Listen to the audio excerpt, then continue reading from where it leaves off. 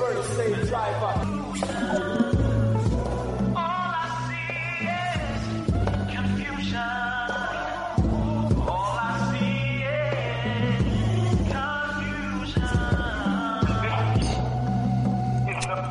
Welcome, listeners, to Time for an Awakening on Black Talk Radio Network, new media for the new millennia. This is a history and current events program from a cultural perspective. We find this program necessary because Hosea 4:6 states, "My people are destroyed for the lack of knowledge." But we as a people will turn this around. Proverbs 4:7 states, "Wisdom is the principal thing, therefore get wisdom." Well, like get an understanding. Again, welcome to the program this evening with your hosts, Bro.Elliott and Bro.Richard. The number to reach us and get involved in the conversation this evening is 215-490-9832. That's 215-490-9832. We're streaming live audio at several locations. You can go to timeforanawakening.com, which is the homepage, and catch the live stream at that location. You can go to www.blacktalkradionetwork.com/time for an awakening. Again, that's www.blacktalkradionetwork.com/time for an awakening. And the live audio is playing there also. We're streaming at bbitumi.com. That's abibitumi.com/time for an awakening. They stream from Ghana. Or you can download the TuneIn Radio app to any of your devices. TuneIn Radio is a free radio app. In that TuneIn search engine, just type in Time for an Awakening. There you'll see the icon, and you can stream the program live, even into your car if you have the Bluetooth capabilities or the auxiliary connection. Again, that's Time for an Awakening radio program with the live stream on the TuneIn app. Drop us an email at timeforanawakening@gmail.com. Again, that's timeforanawakening@gmail.com. Time for an Awakening also has a fan page on Facebook. In the Facebook search engine, you can type in Time for an Awakening radio program. There you'll always see interesting content being posted daily by myself or Brother Richard. And do me a favor before you leave that page, just hit that like button. That's Time for an Awakening radio program. The fan page on Facebook, and Time for an Awakening media is also there.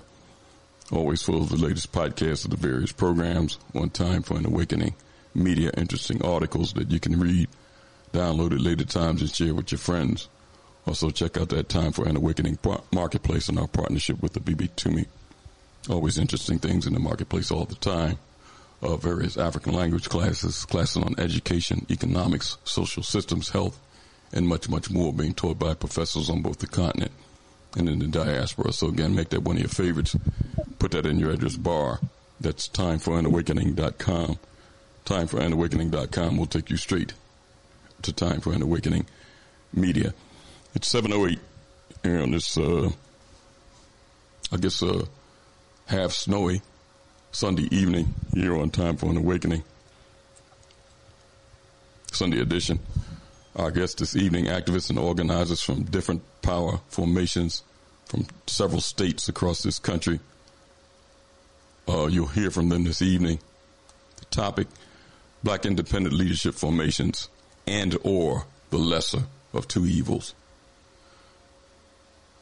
You'll hear from our guests this evening, several representatives from Operation P.O.W.E.R in New York City, representatives from Ujima People's Party, Progress Party in Baltimore, Maryland.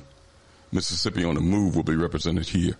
Also, the new Afrikan Independence Party out of Pittsburgh, Pennsylvania, and many others that's scheduled to join us.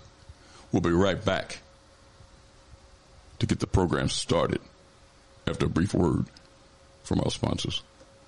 Mr. Moderator, our distinguished guests, brothers and sisters, our friends and our enemies.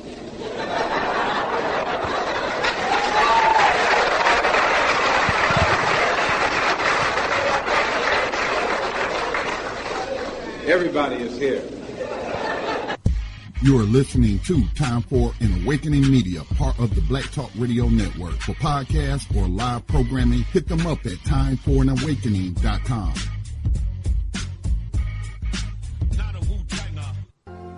All Insurance Incorporated, an African-American owned and operated insurance agency in business for over 20 years, located at 231 Southeastern Road in Glenside, PA, with other offices in Germantown and West Philadelphia. Call now for commercial insurance quotes, homeowners insurance quotes, automobile insurance quotes, notary and tax services, representing over 15 major A-rated insurance companies, offering a discount on all notary services when you call in for a free quote. Call this number, 215-885-2444. That number is 215-885-2444. 215-885-2444. All Insurance Incorporated.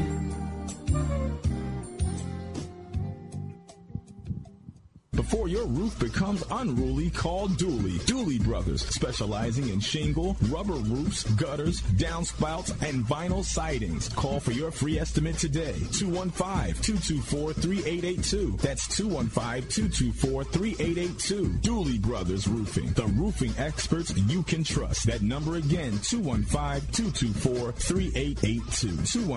215-224-3882. Before your roof becomes unruly, call Dooley.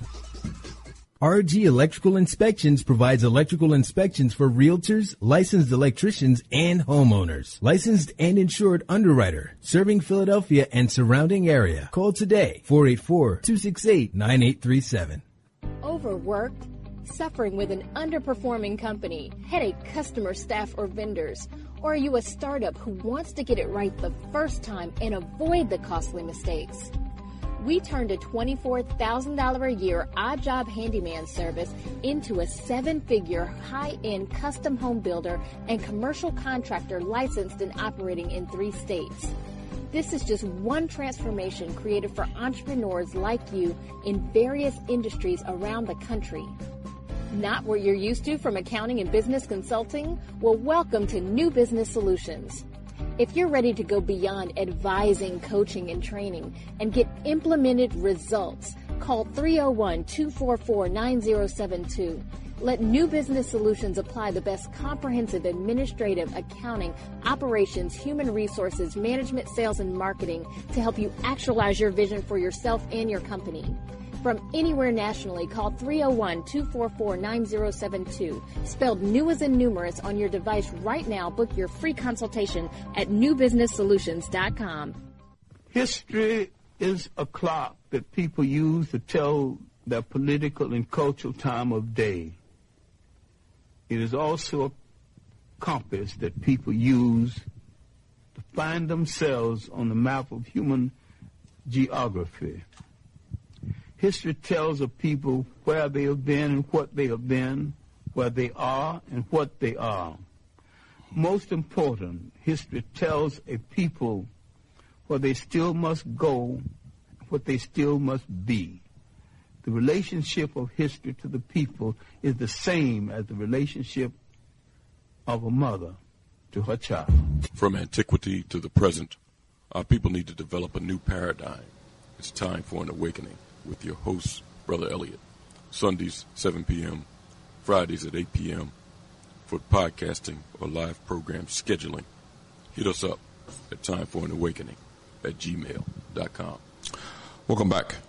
Time for an Awakening is 7:13 here on this Sunday edition of Time for an Awakening. Before we get started with our program this evening, I want to welcome in my co-host, Philadelphia activist and tour guide at the Afrikan American Museum here in Philadelphia at 7th and Arch Street, Brother Richard.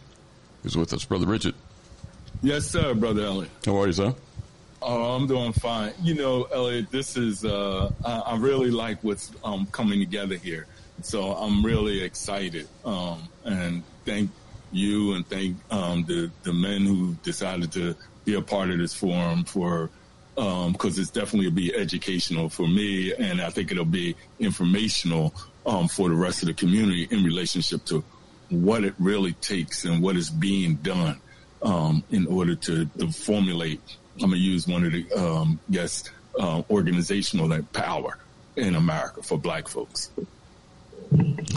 Richard, we see moving forward 2024 and beyond that it's necessary more than ever now that we develop independent black leadership to help our people move forward. it's imperative. These other folks, part of the American project, whether they're Democrat or Republican, is always cultivating all the time our young minds among us to be a part of this American project in Western society with Western values. Some of our people that understand the situation that our people are in realize that we need to develop independent black leadership from independent young minds to help our people move forward and to reach the goals that we intend to reach as a people. You know, over the years, Richard, and over the past year in particular, we've had independent black formations, independent black parties that are established in several states around this country. Both of us, Richard, you and myself, went down to Jackson, Mississippi in September for the Black Power Convention and met several young activists from different quadrants of the state of Mississippi that are working down there. So tonight we're going to showcase some of the men and hopefully some sisters that are called in that are part of these organizations. Others that we've had on the program might join in the conversation this evening, but they're still a part of this whole struggle. You'll hear from the people that are part of this conversation this evening. Brother Karan Allen, who's an intricate part of Operation P.O.W.E.R. up there in New York City. Your brother Brandon from the Ujima People's Progress Party from down there in Baltimore, Maryland. What you call it, Richard, the Washington, D.C., what do they call it, the DMV? DMV, yeah. From down there in the DMV, we got Brother Brandon from the Ujima People's Progress Party. Mississippi on the Move is represented by Brother Rodney Lowe, Brother Duff Sack, and Brother Jahid down there in Mississippi. And also we're going to have the new Afrikan Independence Party. Brother Khalid Rahim should be joining this conversation also. But let's kind of start first with Brother Karan Allen. This is what I want to do. I want to introduce everybody, give them maybe 5 to 10 minutes to introduce their organization before we talk about their personal journey and how they got involved in activism. First, I want to get a little bit about the organizations and the work that they're doing in the communities or the cities that they represent. And first, we'll start with Brother Karan Allen. He's right up here. So let's go to Brother Karan. Brother Karan, how are you, sir? I'm doing well, Brother Elliott. Thank you so much, you and Brother Richard, for having me on with what I would say is a star-studded collection of brothers, and I'm not sure if there's any sisters on, but brothers around the country that are doing amazing work. I'm just happy to be on and, provide a little bit of insight about Operation P.O.W.E.R, the organization of which I'm so proudly a co-chair of. So you want me to give the background now? Yeah. We're going to spend a little time with each one of our guests to talk about the organization they represent, the work that's been accomplished, and then we're going to come and kind of double back because I want to speak to all of you brothers to find out why you got involved in this type of activism, because it's necessary, but I just want all of you brothers to talk about your personal journey. But first, let's find out a little bit about the organization. Not a problem. Operation P.O.W.E.R. Power standing for people organizing and working for empowerment and respect. Operation P.O.W.E.R is a grassroots social justice organization founded by local community stakeholders. We're talking about activists, regular people, teachers, organizers, and leaders that made a general commitment and understand that the system as it's currently structured is destroying us and our communities holistically. The system, of course, a capitalist system, one that promotes human greed over human need, one that promotes profit over people, needs to be dismantled. And what better than to do this at the local level? These local organizers recognize that the system, of course, needs to be radically changed and rebuilt. Operation P.O.W.E.R was founded way back, well, feels like way back, is way back in 1997, to do just that, of course. And with a full-on understanding that systemic change happens locally. Our communities, specifically up here in New York, there's all these different enclaves and neighborhoods of black people. Operation P.O.W.E.R, based out in East New York, which has its own history, but is a predominantly black community. And Operation P.O.W.E.R, of course, operates with the understanding that this sort of change can happen locally where we encompass the majority. So wherever we are the majority, we should have those power positions to really control our destiny. And our communities, of course, are the vehicle to erode the parasitic capitalist system, brick by brick. The systems in place in our local community infrastructure, you got to think about it, in New York City is a little bit different, but, you know, it's easily transferable across the country. When you think about the local school board, so the education system, the community board, which is basically all local decisions that are made in a community, the city council seat, that's your city representative on the municipal level, whether it's passing the budget or passing legislation. You know, that seat is a power seat. The New York State Assembly, another power seat at the state level. All of these are power pieces that control the destiny of our neighborhood. So getting back to the history of Operation P.O.W.E.R, in 1997, Operation P.O.W.E.R launched a campaign. It was Charles Barron for city council. Some of you may know, of course, the good black radical councilman. He is one of the founders of Operation P.O.W.E.R alongside his wife, former council member and former assembly member, Inez Barron, and a bunch of other community stakeholders that you may or may not know, but, you know, this collection founded the group. Campaign, Charles Barron for city. Uh-oh. Didn't realize this. What'd you say? We was getting a little choppy audio, but we hear you now, Brother Karan. Oh, you can hear me now? Okay, sorry about that. I'll try to be speed it up a little bit. No, go ahead. But I was just saying your audio was a little choppy. But go ahead. No problem. Gotcha.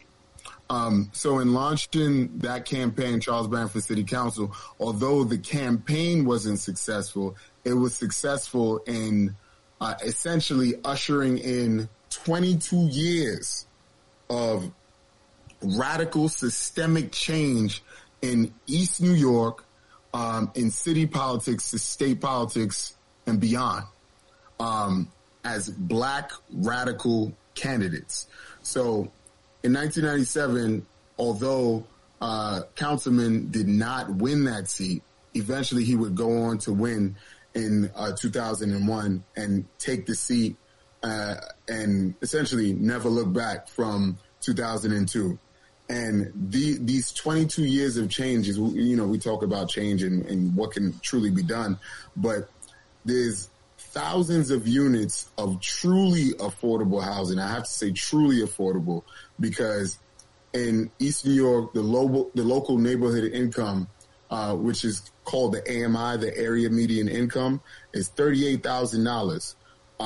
The housing that was brought in was specific to that area median income for folks within the neighborhood to get truly affordable housing. We're talking about thousands of units of housing. When you think about New York and black areas, a lot of them are being gentrified purposefully by way of building quote unquote affordable housing. East New York is one of the very few communities that, when you look at the census years, or the census results for the past 10 years, it's one of the few communities that has seen an increase in the black population.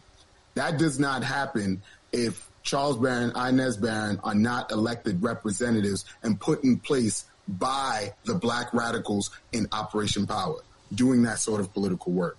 And beyond that, we're also talking about $388 million schools that were built within that tenure in time that they led the efforts for. Over $101 million allocated towards local community parks, when that sort of investment was not being done across the city for the times that they've been in office. 2 libraries being built from the ground up. One specifically in an effort to save an African burial ground. And now this entire block radius is going to be transformed. One of the parks being renamed from Skank, a slaveholder, to Sankofa, and undergoing a radical transformation, all because of the representation that was in office within this time. And we're not talking about just having black faces in high places, but folks who are committed and authentically black, ideologically black, and committed through action and all sorts of effort within Operation P.O.W.E.R.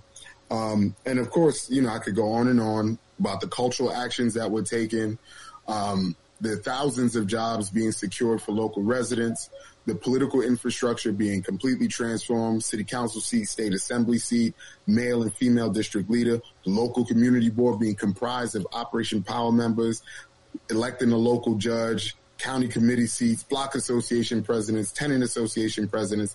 Is really just about taking the infrastructure and taking it on from the most local level, not looking at the presidency and all these other things that we really have no skin in the game for, but the local seats that can make a tangible difference in your life. And this is only a tactic. This isn't the end all be all, but this is, when we think about the work of Operation P.O.W.E.R, this is it.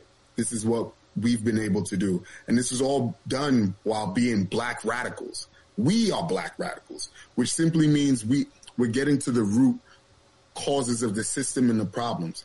We need to get to the root and not lose ourselves in battling all of the various symptomologies of this vicious system. We know revolution is the solution. Operation P.O.W.E.R believes in black power for black people. Black power is still needed and relevant. Operation P.O.W.E.R believes the black radical is the only ideological position we can afford to take, y'all. Get into the root of our problems for revolutionary change. Operation P.O.W.E.R believes in community control for black people, true autonomy. We should be at the vanguard of all systems within our community. Operation P.O.W.E.R believes that we need to move to a more socialist, egalitarian system, a communal system that doesn't suffocate but liberates. So we take collective action by being a part of this group. I'm very happy to be a co-chair. There's a lot of work that has happened prior to me being a member, and we're just continuing that work now. Although the councilman is no longer in office, we're still working on building the group up, because of our successes with everything that I just listed. The group, we haven't been able to put a lot of energy into it. But of course, I was attracted to it as a young man. But we'll get into that story a little later. But that's, I would say, a big background, a larger picture of who and what Operation P.O.W.E.R is. Just regular black people wanting to make a difference, but committing themselves to an ideological cause the long way and using the political machine or the political system as a tactic to do just that. Thanks for that brief presentation, Brother Karan. And I'm going to kind of double back around when we ask some more questions. Thank you again for that brief description of the work of Operation P.O.W.E.R. Let's move on to the DMV. Let's drive on down about 200 miles or 250 miles, 300 miles from New York down to down 95.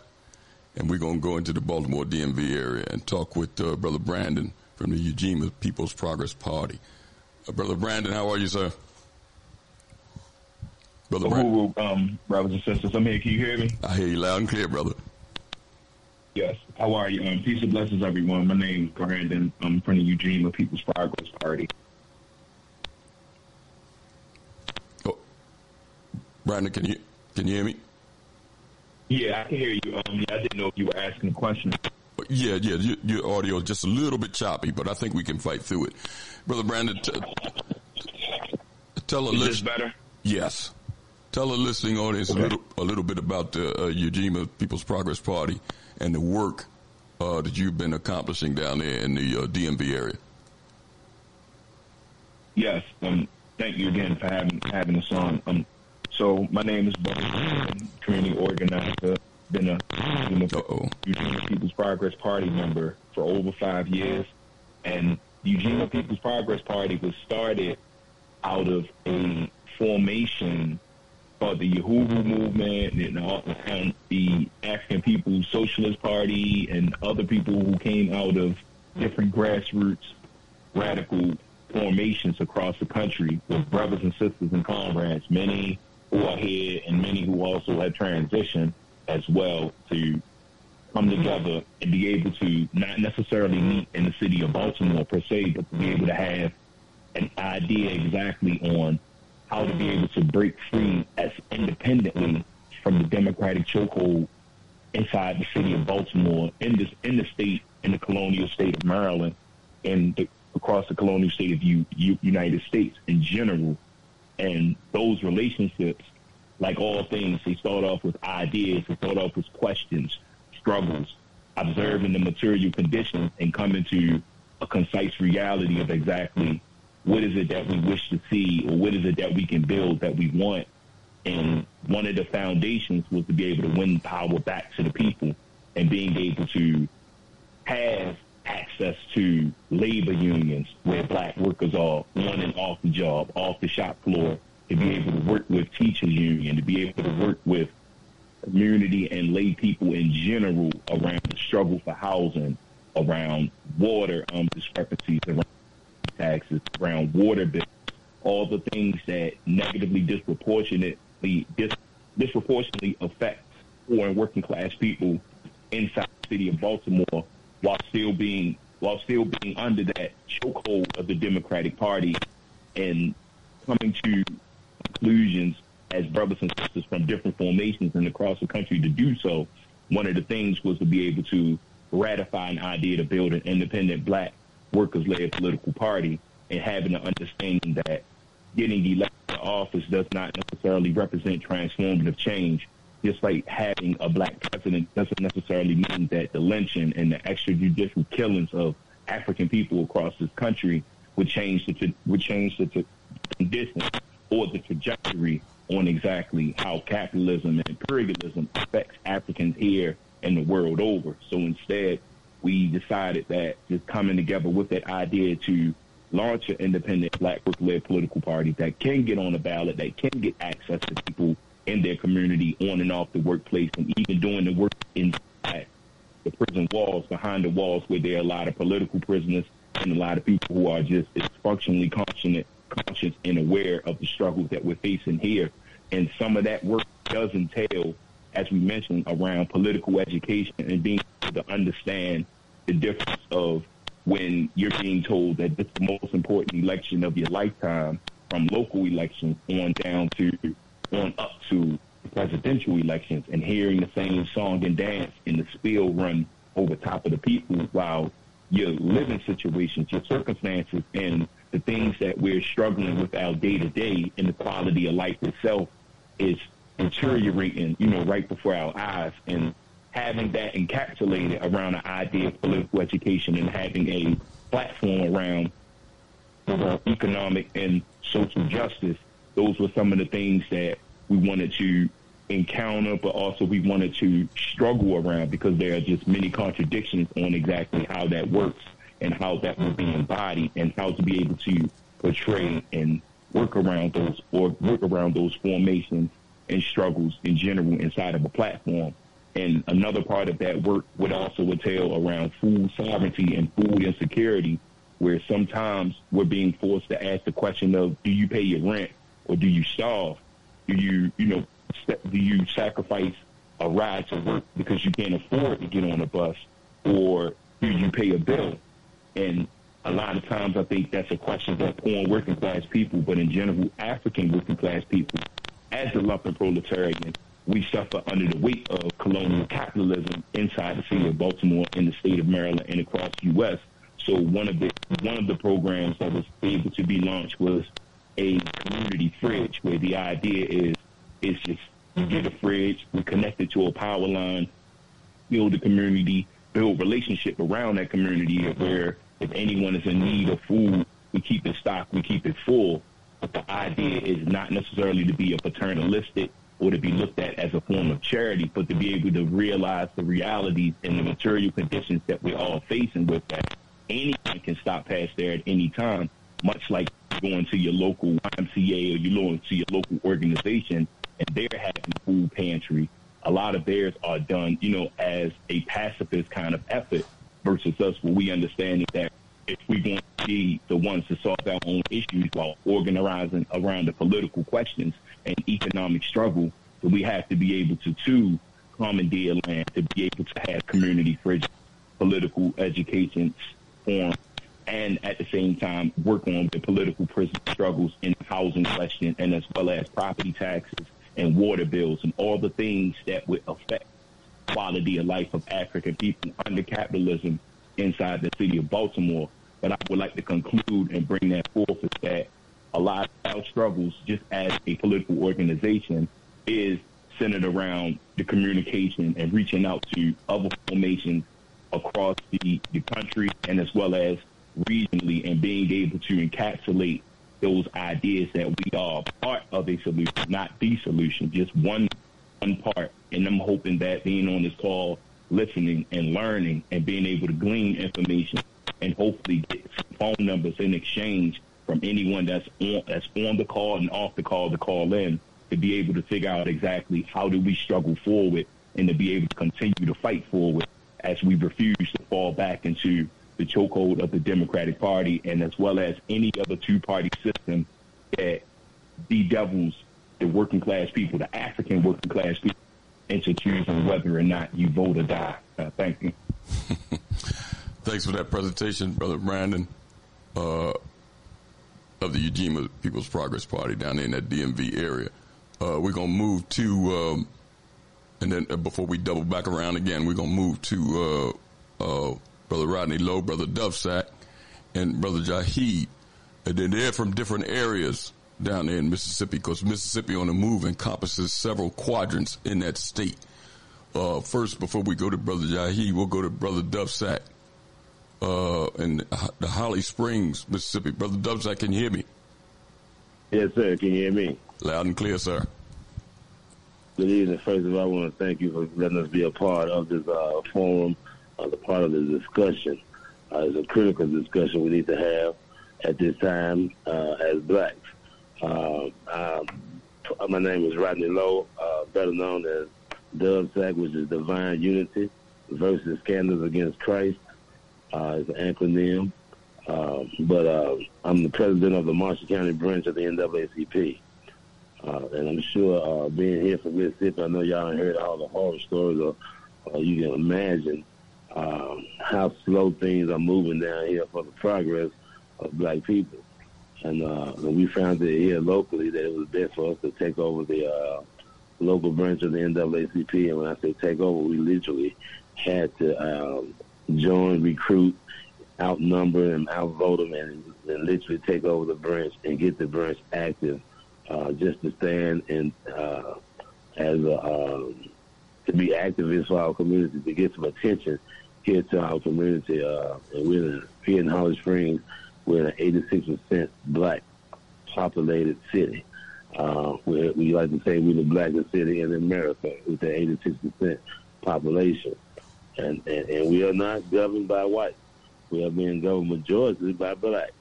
We have our first elected black woman mayor. We had 4 aldermen on the board of 5. 1 white sat on the board. For the board of supervisors, we had 3 out of 5. So we're not totally ran by white, but the blacks that we do have in office seem to believe in that white supremacy idea, or they've been neglecting to grow or be progressively trying to grow the community that keeps trying not to offend their all-white counterparts. And that's just what we see here on the local level in politics. So here locally, we've been on the ground roots trying to get some of these folks out of office. We've been running for different positions like sheriff, tax collector, mayor, supervisors, aldermen. We have a couple of people. We have 1 new seat as an election commissioner. We found that those bodies, the election commissioner and that Democratic executive committee, has a lot of power over the election. And we don't think that the elections are being fair and transparent that we need to get in there and take over those bodies that have the power over those elections. So we found here in Mississippi, 81 out of 82 counties, the Democratic Executive Committee was actually signing over their power to the circuit clerks, majority of white circuit clerks. So they're giving up the Democratic Party is giving up their power to hold the primary election. And when I say the power, I mean to screen and choose who qualifies to be a candidate to run in these positions. To make sure we have educated people working the polls or young people working the polls. That's one way I think we can get our youth involved. If we hire more youth to work the polls and get that money. I think we pay here in Mississippi like $200 a day to work the polls for those 12 hours. But we got the same group of people who've been working the polls since I started voting at 18. I'm now 50. We got the same people. That has to stop. So we realized we had to get in there and get involved in those two parties, or those two organizations, the Democratic Party, Executive Committee, and then election commissioners. They control the election, the primary and the general, and along with the circuit clerk. And we just elected our first black woman circuit clerk. She's on her second term now. And like I said, that don't really mean anything because we got those first black elected ones now. We still have to keep boots on the ground. We still have to hold them accountable, make them be transparent, and we still have some reluctance on that. But that's a black trend that we're planning on using throughout the state of Mississippi. So we have 14 counties down here in Mississippi who are majority black, at least 70% or more. And I'm sure big cities and other cities across America wish they had the numbers that we have down here. So we're just trying to activate and get our people galvanized together on a more constructive black power notion. Because our leadership we have had over the last 40, 50 years been somewhat of established Negro. They only wanted to be a part of the elite class within the community, and the working class people are not receiving anything. We're in a county that has no adequate hospital. They keep bringing in clinics. What the governor won't do this Medicaid expansion to keep the hospitals open and to give every area hospitals. It's 2024. I don't think no area of county or city or municipality should be without a hospital. That's standard health care, I think, I feel. And that's what we're pushing for on platforms with these candidates that we are running in the upcoming mayor election, upcoming state elections. We're looking for candidates that's pushing for those type of things that we need in our community. And we say black power here, we just mean black people controlling every aspect of their lives when it comes to education, political, food supply, farmers, education, and definitely our political structure. We have to control all that. We're in an 86% population. There's no need for another race to govern us. And but that mentality that a lot of us Mississippians have, that it got to be some in the mix to make it go right, or they don't believe that we as blacks can govern ourselves. So we got to get all them naysayers and unbelievers out of our way. We're not going to have everybody on board, but I think we can find a substantial quality of a number of people that believe like we believe, and that's what we're trying to do, galvanize all our efforts throughout the state of Mississippi. And we're reaching out to the gang, the street organization, the Divine Nine, the Israelites, any organization that have a surplus of number of black disciplines, organized, trying to help the community. And I think we need to be working together on a united front. That's how bad of a condition we're in. We no longer need to be ignorant, insane, and letting those little things that divide us keep dividing us. But we know the ultimate goal is liberation for our people. And I yield my time at that. Thanks for that presentation, Brother Dovsack. We're going to go to another quadrant of Mississippi and talk with Brother Jaheed, representing Mississippi on the Move. Brother Jaheed, can you hear me? Yes, sir. Yes, sir. Can anybody hear me loud and clear? Yes, sir. Yes, sir. Thank you once again for the opportunity to represent the Missing the Move and the MGVs. And once again, I'm glad to be a part of this how I call a squadron or this forum of brothers and sisters throughout the nation doing the job of liberation for our people. And to begin, I would love to say Assalamu alaikum, Black Power, and lastly, power to the young black youth. Like I said, I am Captain Jahi Justice Allah Suja Akili. I represent the Mississippi Mecca Generation Vanguard, which is a young righteous wave for young black people to tap into self and to community to change the energy, the direction, and really the spirit of young black people in this state particularly to a better cause and a better way of action within ourselves and our community. As I tell all of people I come in contact with to discuss the MGV, it's all about understanding righteousness. And righteousness is an aspect to our liberation. We can't be a liberated people. We're not a righteous people.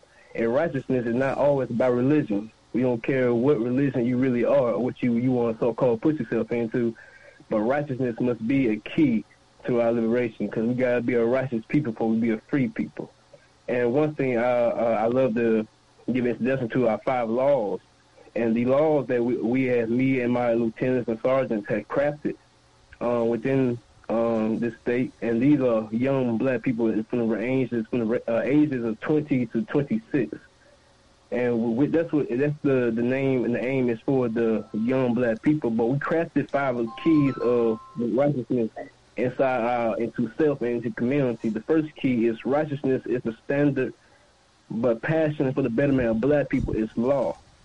The second key is to live and build with truth. If truth is that foundation, then the house will never fold under pressure. The third key is stand strong for your people and show them the example of strength and power from self needed within the community. The fourth key is become the God and the goddesses within the environment so we can be the solution and not the product of our said environments or communities. The fifth and last key, and this is the true key to everything that we want to build and structure within the state of Mississippi for young black people, love yourself in the mirror. Fall in love with your people despite the ignorance and foolishness of self and community. These are the 5 keys of the MGV, Mississippi Mecca Generation Vanguard. And like I said before, this is a young, righteous wave for young black people to tap into self. And self is the godhood and the goddesshood of self. But we must understand the righteous energy and the energy needed. It can't be watered down. It can't be, how you say, lessened. It must be, how you say, and Brother Dove said, and once again, I'm glad to be on the call with my comrade within the state, always say we must rebrand or reunite the energy. We must rebrand the energy or reconstruct the DNA. And that's what the MGV is all about, reconstructing the DNA of this same present energy of today's time. And it must be represented and present by young people like myself within the state to join together and really say, yeah, we young, we black, but also we can be mature and productive within community and self. And I yield my time from there. Brother Jaheed, thanks for that presentation of your branch group, part of Mississippi on the Move. We did have Brother Khalid Rahim on here from the new Afrikan Independence Party out of Pittsburgh, but it's call dropped. If you can give us a call back, Brother Khalid, we can get you on to kind of talk about, give us a little thumbnail of the new Afrikan Independence Party out of Pittsburgh. Let's do this. Let's go back, because Richard, Brother Jaheed talked about the part of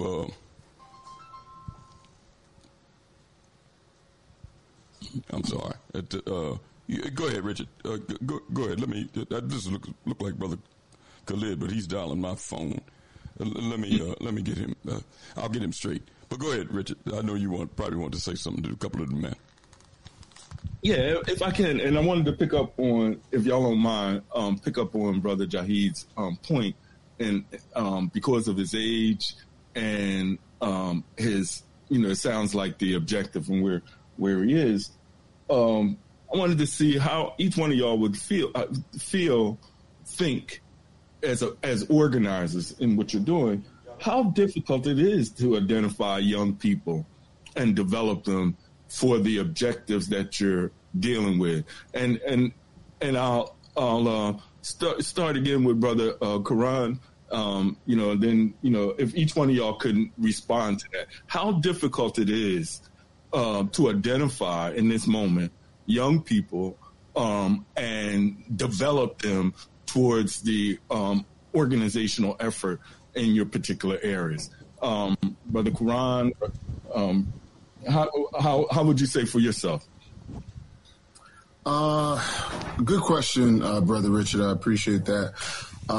So I guess this brings me back to my journey and how I ended up connecting with Operation P.O.W.E.R. And then I'll get into, I guess, some of the things that we've been utilizing and doing in recent years to bring in what I would say is the next generation. So for context, I'm 33 years old. I was born in the year of 1990. When I graduated from college and came back home, I wanted to get involved with an organization that suited what I felt were my political interests. So I just I feel like many others, went on an ideological tour. I was going to a lot of events, rallies, programs, and, just trying to see what would fit and what would land. And at the time, Councilman Barron, of course, was representing my neighborhood for some years at this point. And I kept telling myself I would go into his office and introduce myself and, try to pick his brain, because here he is, this Black Panther, now turned council member. And he's the guy that speaks truth to power, and has delivered for our neighborhood. So I'm trying to gauge him.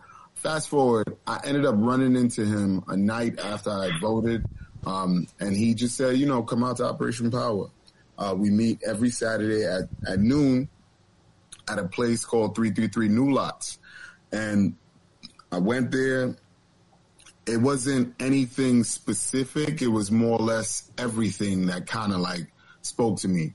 The history, the information, the constant recommendations, the programmatic stuff, the intentional community actions that were being taken at the time, whether they were massive rallies being held against the police department for, at the time, a pregnant woman was choked by one of the police officers in the neighborhood, really taking up action in a credible sense, really attracted me to the organization and got me locked in.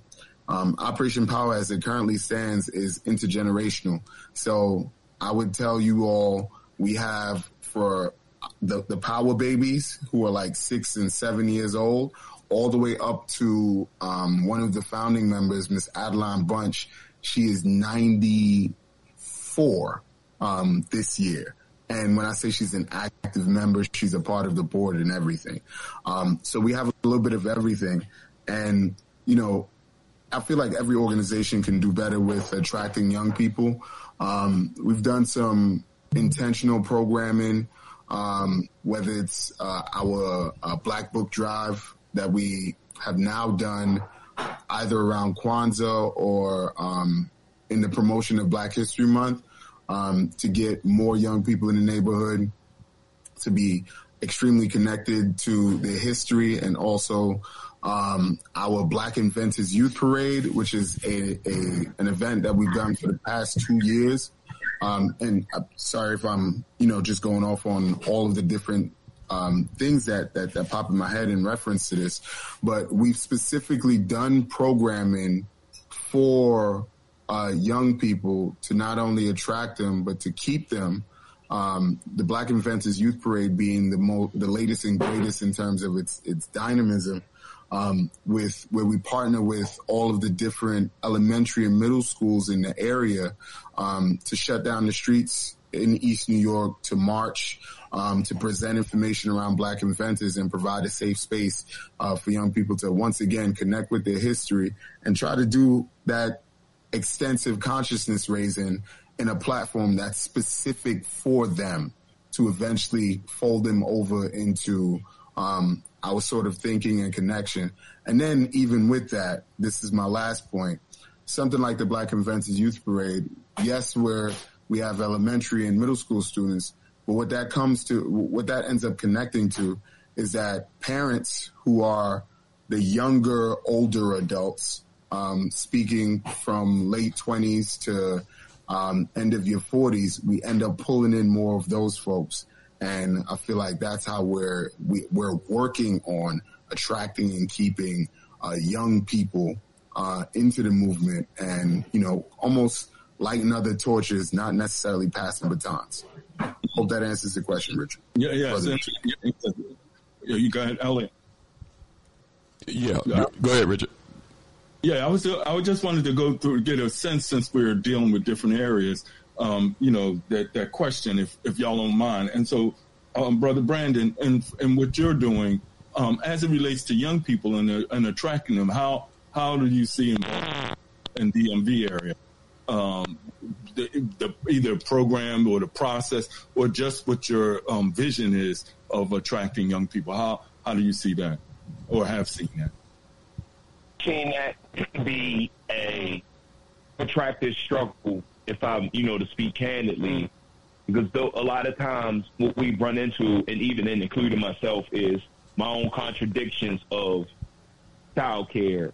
Some of the things that prevent a lot of connecting with the younger brothers and younger sisters can be childcare, where people are either at work so much, or they're at school, or they're in between their travels trying to get it together. And that's not any excuse or even an explanation by means, but rather an admission of an active struggle where there can be a process to learn. But I know that some of the areas where we've saw and made progress is around the struggle to see Palestine to be free, around African embassies, getting U.S. imperialism out of African countries, those types of rallies where the consciousness are heightened at a collegiate level for those who are even getting introduced to their first form of global politics, to on down to the local level when we're speaking about police brutality and corruption inside the city, and as well as the contradictions that plays itself out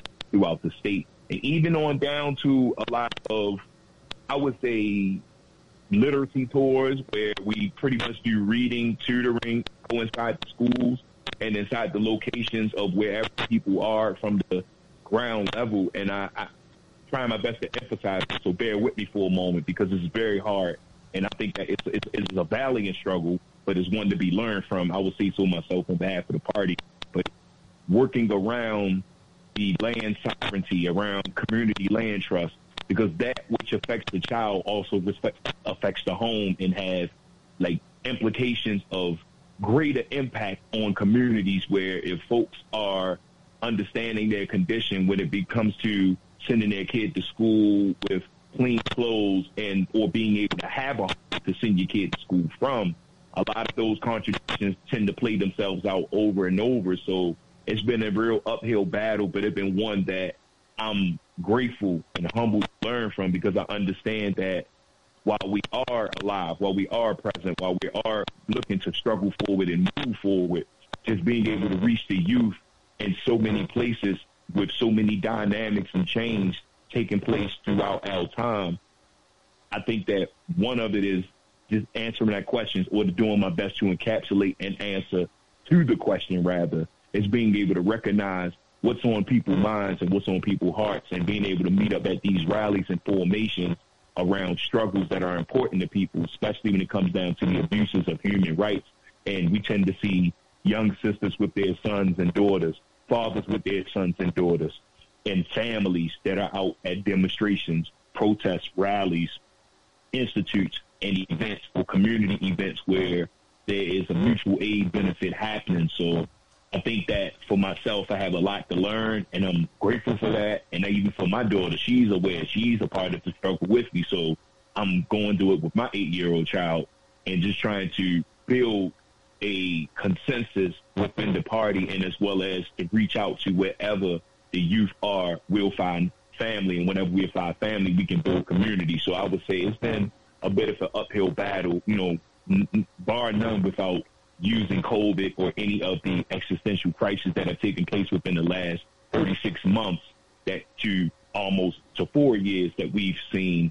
Nonetheless, it's just been something where being in the space, being present, being in the room, being in the area, to be able to share your information and meet with other organizations who may have a stronger presence with the youth and working with them, or if not, being a supporting cast to them to be able to understand that whichever way we're moving forward is being done so in good faith, whether or not we have fundamental differences. But if we align towards true liberation and we're doing so in good faith, that is probably the start that we've had, and the uphill battle will continue to climb until we know for sure, until we can be able to formulate something that can work across the board. I appreciate that. And Brother Vicek, and we'll come out, if you don't mind, Elliott, in finishing on the two brothers, but you said that y'all have taken over, one of the tactics was to take over the NAACP. And from what I understand, young people were involved in that. So still to this question of, as you're, lay out the tactical moves that you're working on, how difficult it is, or how is it that you go about attracting young people to the efforts that you're engaged in? I believe that's questions to be. Yes, sir. One thing we're doing here is we have the local college. We have an HBCU, West College, sitting right here in the heart of the city. So we're actively involved with our youth branch on the yard, keeping them engaged with voter registration drives, helping them come into the community to help engage our younger youth here, high school young adults, to get more involved. One of the things that I'm saying in my outreach, hood reform, I'm reaching out to the street organizations. I know they're attracted to our youth, so we're trying to get them more on a political, educate them more politically to get them more involved. So no matter what facet of the community or the hood they want to be attracted to, I feel that we're trying to get every facet working on the same goal. So therefore, we can reach more of them. Because it is definitely a challenge now, brother. It's a great question, because it's definitely a challenge. So you can get our 18 to 35-year-olds engaged. We can get them more engaged in the political process. We really can control our political power. But everything we can do, we're working with the youth with a program called Saving Our Sons, getting them at the age of 6 to 12 before they even be introduced to all that, a lot of that hood activity, or getting alternatives. So those are things that we're actively doing now in practical works here at ground roots level. But it's definitely a challenge. I'm glad to be a part of this conversation. Hopefully, I can hear something that we can apply here to help us out with those efforts of getting our 18 to 35 years more engaged and more involved. And thank you for that. And finally, to this question, Brother Jihad, since you're specifically focusing on, I think you said 20 to 26, what is it that you laid out the 5 principles, what is it that you see that you are doing or have to do to attract that within that age group? Yes, sir. Yes, sir. Can anybody hear me clearly? Yes. Mm-hmm. And one thing I can say about that is I'm probably the youngest one on the call. I'm 24 going to 25 next month. And one thing I can say is, speaking of this generation and the generation that I grew up in, it's really the conversation, where do we see ourselves in the struggle? Because we understand that I am the byproduct of the school system. The school system is nothing but indoctrination. There's no such thing as education. If there were education, then we will be educated how to help ourselves, not only ourselves, but our communities. That's a fact. So one thing we must understand this, that a lot of these young people is coming out of an indoctrination system. And one thing about indoctrination system, the indoctrination going to, how you say, put an agenda in your head while you even knowing it. So that's one thing that we gotta understand, that we gotta combat that. And one thing I can credit a school in Mississippi is the Shea Academy 1 and 2 in Coldwater and Brookhaven, Mississippi. And for a fact, that is education. There is no way of form of indoctrination. That is education. A Shea Academy. That is straight education. An African liberated education needed for our young people, for our young black people, our young gods and goddesses. And one thing I can say about this generation is all about, we understand what culture are we really under of young black people? What culture are we in? And this culture that we so-called want to label the culture, it is not our culture. It never been our culture. It always been a white culture, or a white vulture culture with a black face and a black tone to it and a black style to it. That is how I say favorable to young black people, but that's not our culture. Culture is your antidote to this system, and the system is a sick system. That's why we are sick people right now. So to understand that, to get young people involved, we need to understand what culture are we under. This is a social media culture too. So we got to hit the social media, and we got to understand the culture. And like I said, and we always say we got to rebrand this, we got to reconstruct everything within culture. That means get involved in the rap culture, get involved of today's time. You know what I'm saying? Yeah, today's time is, it ain't, I speak for myself.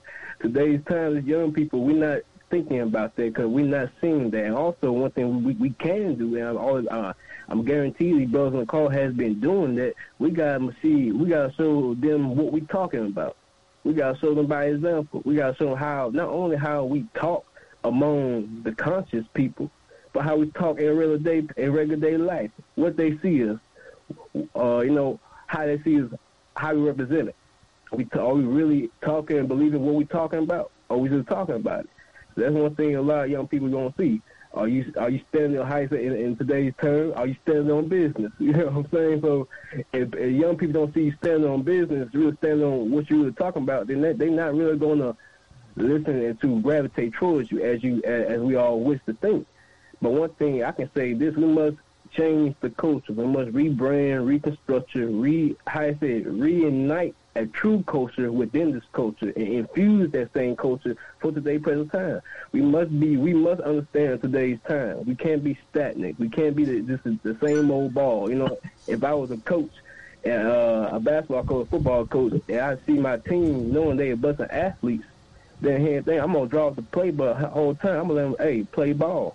Do what you got to do to win the game. But stay on course.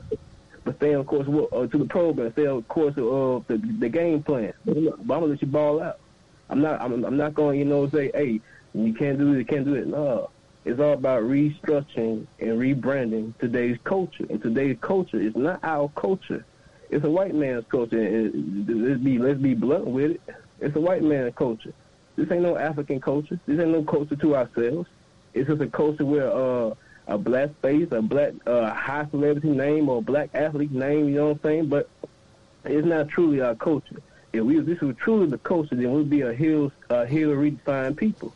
But we must understand this culture of today's time, and it really it's being pushed on young black people. It's not our culture. So we got to be the culture that we're talking about. And culture, and like I said, culture is your antidote.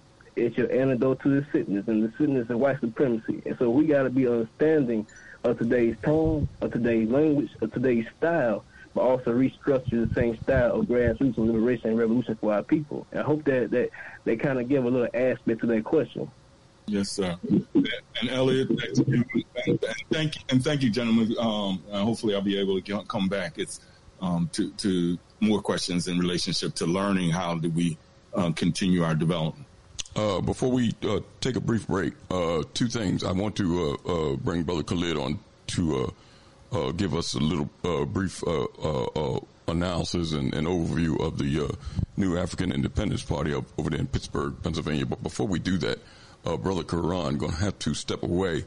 Brother Quran, listen, I'm going to make sure that all of the brothers and folks that contact me have your contact so they can reach out to you, and especially if they're in the New York area where they can join Operation P.O.W.E.R. And I know that you have to leave us. Any words parting that you want to tell the brothers, words of encouragement or networking? Go ahead, the floor is yours. Appreciate it, Brother Elliott. To all the brothers on the call, I'm deeply, deeply appreciated I was able to share the platform with you, even though it was just an hour. Please do share my number so that we can connect, learn from one another, understand what you all are doing in your various cities around the country, and just recognize it's all one struggle. I really want to connect in that vein so that we could just support one another, do more idea sharing. We don't have enough time in our lives to do everything that we need to do. And that's why, the more sharing that we can do, the more effective we can be as a collective.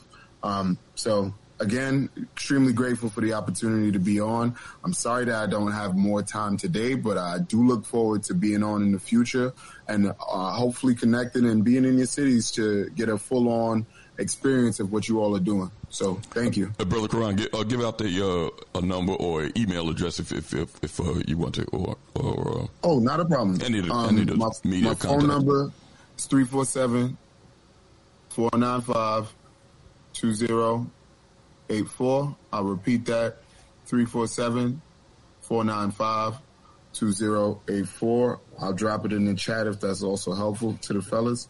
And my email address is my last name, ALLEYNE 12 @gmail.com. I'll repeat it one more time. It's KALLEYNE 12 @gmail.com. And do you want to get one for the Operation P.O.W.E.R? So I'll just have the information for me, and I'll get you in touch with our administrator. Good. So. Hey, thanks, brother, and we'll be in touch because this is not the only. These are going to be constant, so I'll be in touch with you. Looking forward to it. Thank you, brother. Thanks for your contribution. Take care now. Peace. We're gonna go to Pittsburgh area and get a brief overview of the new Afrikan Independence Party with Brother Khalid Rahim. Brother Khalid, can you hear me? Yes. Can you hear me? Yes, sir. Yeah, Loud and can clear. you hear me? Mm-hmm. Oh, well, thank you. I'm glad I'm able to get on. I can't stay on very long, but I just want to say thank you for this opportunity and greetings to all the guests for this evening's presentation. As you mentioned, we're located in Pittsburgh, Pennsylvania. We're the NAIP, New African Independence Party. We've been around about 10 years or so. We're a revolutionary, independent black political party. We think it's very important to educate black folks politically about developing radical and revolutionary alternatives to not just the Republican Party, but the Democratic Party as well. I heard briefly some of your guests this evening talk about their struggles within their particular cities and states, especially when they have people who look like us who are in power, who may be members of the Democratic Party machine. They're black people, but they basically uphold and they support white supremacy, and how difficult that struggle is. And what I'd like to point out is that is a struggle that is profound all throughout this country, especially when it comes to the political consciousness of black people. It's not just enough to be black today. You have to be black and you have to be principled in your opposition to white supremacy, in your support of self-determination for black people and other oppressed folks as well. And you have to be firm in your opposition to capitalism as an economic model for salvation. And you have to be firm in your opposition to U.S. imperialism, i.e. support for Israel versus the Palestinian brothers and sisters, or support for entities such as the International Monetary Fund or the World Bank or NATO or Afrikan. So you have to be anti-imperialist, anti-capitalist, and you have to be willing to uproot white supremacy. It's just not enough to say that you're black or even to say that you're anti-racist, because you could be anti-racist when it comes to black people and still support economic exploitation, i.e. capitalism, and still support U.S. imperialism and aggression abroad towards African people and towards other people of color. So it's not just enough to be black. We have to step it up a whole bunch of notches in 2024. So our political party is part of a larger movement, and I think some other folks have already touched upon that. That larger movement is a movement to raise the awareness, raise the consciousness, and organize black folks to be independent in our politics. This is what Malcolm X had talked about 60, 70 years ago. This is what organizations such as the Black Panther Party advocated, both the Black Panther Party that came out of the Lowndes County Freedom Organization as well as the Black Panther Party that came out of Oakland, California. This is what the Republic of New Africa has been pushing as well. This is what other radical revolutionary formations have been pushing and advocating for decades, that black people, in terms of our politics, it has to be independent. We need not hitch our wagon to the Republicans or the Democrats. Both mainstream political parties have failed the black community if you look at the history. Historically, we know that the Republicans failed us with the demise and with the destruction of black Reconstruction. And then we know that the Democratic Party failed us in the late 60s throughout the early 70s. So it's time for us to pull ourselves together, develop independent black political formations. And it doesn't have to be one political party. There could be several black political parties. But we have to learn how to coalesce and how to support each other. That being said, one of the things that we have been working on in the last few years or so, and the we means several other formations, is something that we now call the National Black Radical Political Congress, which consists of groups of organizations such as Operation P.O.W.E.R, Ujima People's Progress Party, and other formations, right? So we've been working together so we can pull this national coalition or this national political congress together that can advocate and push for radical and independent black political representation and engagement. Black people sitting at the tables of power, who create their own tables of power, who don't represent either one of the mainstream political parties, but who represent regular grassroots black people who are not celebrities, black people who are not superstar athletes, but black people who get up and work every day, or black people who go look for a job every day, or black people who are formerly incarcerated and convicted or whatever, or black people who are homeless. We're talking about that element that is often overlooked and forgotten. We hope to represent those folks. So that's what I just wanted to say briefly. I can't stay on the call very long.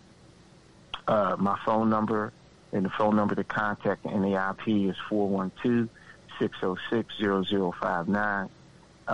Email, you can go to our website. Well, let me give you the website, which is simply newafrican.org. That's New African, that's spelled with a K, .org. You can go to our website and you can get more detailed information about who we are, our politics, and what it is that we hope to accomplish. Brother Khalid, thanks for your contribution, man. And if you could stay over at the break, that'd be good. But if you can't, at least you gave out some of the information. And this won't be the first, so this won't be the last time we do this. So we'll be reaching out to you, in the future. To all right. Well, thank you all. Thank you all. And always, I appreciate the work that you and Brother Richard did. All right. Thank you, brother. So I'll be talking with you guys soon. Thanks, and I'll be in touch. All right, right on. We're going to take a brief break, and when we come back, we'll continue the discussion. You can get involved, too, by dialing 215-490-9832, 215-490-9832. Time for an awakening. We'll be right back.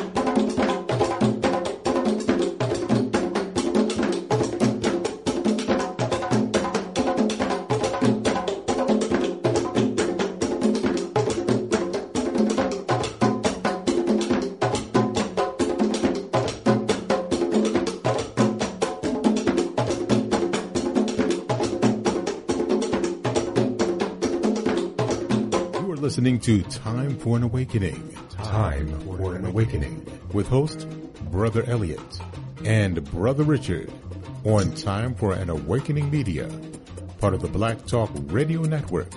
For podcasting or live program scheduling, hit them up at timeforanawakening@gmail.com. RG Electrical Inspections provides electrical inspections for realtors, licensed electricians, and homeowners. Licensed and insured underwriter, serving Philadelphia and surrounding area. Call today, 484-268-9837. Before your roof becomes unruly, call Dooley. Dooley Brothers, specializing in shingle, rubber roofs, gutters, downspouts, and vinyl sidings. Call for your free estimate today. 215-224-3882. That's 215-224-3882. Dooley Brothers Roofing, the roofing experts you can trust. That number again, 215-224-3882. 215-224-3882. Before your roof becomes unruly, call Dooley. Escape the digital plantation. abibitumi.com, abibitumi.tv, abibitumitv.com, abibitumi.store are here for you. You are ready to be free of non-African social media. Don't run from danger, run to safety. abibitumi.com is here for you. You are ready to be free of digital plantations to control your own products. abibitumi.store is here for you. ABIBITUMI, Black Power, ABIBITUMI. The only word you need to know to join your global Kometiu Black family, to join your interconnected Kometiu Black communities. Escape the digital plantation now. abibitumi.com, abibitumi.tv, abibitumitv.com, abibitumi.store. We are here for you. Escape the digital plantation.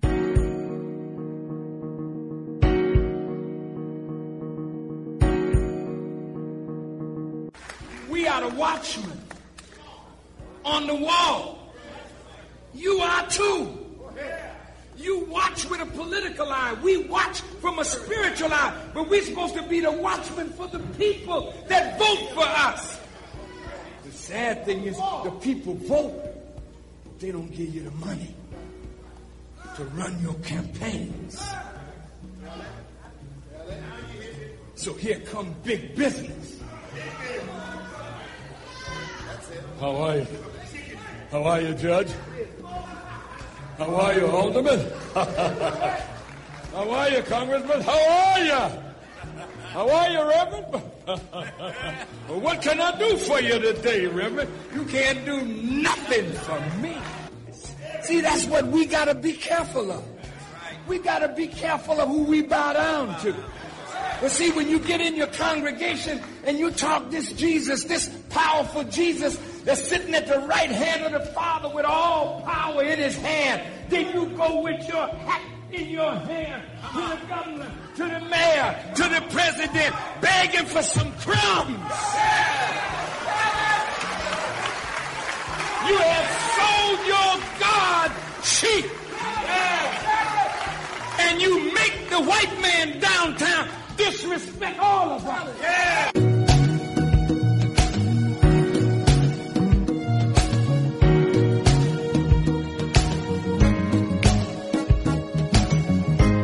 In short, the lords of capital are creatures of U.S. imperial dominance.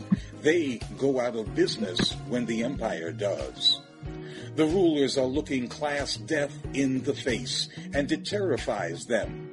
And when the lords of capital become frightened, they order their servants in politics and the war industries and the vast national security networks to take care of the problem by any means necessary.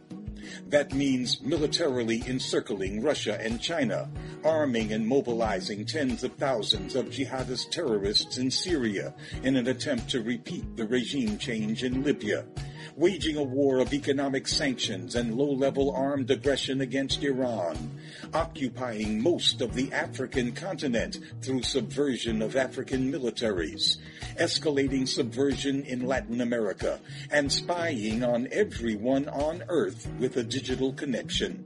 All this to stop the clock that is ticking on U.S. and European world economic dominance.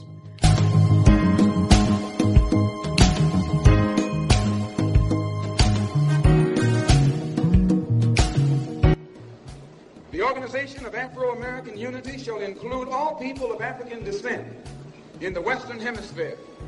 In essence, what it is saying, instead of you and me running around here seeking allies in our struggle for freedom, in the Irish neighborhood or the Jewish neighborhood or the Italian neighborhood, we need to seek some allies among people who look something like we do.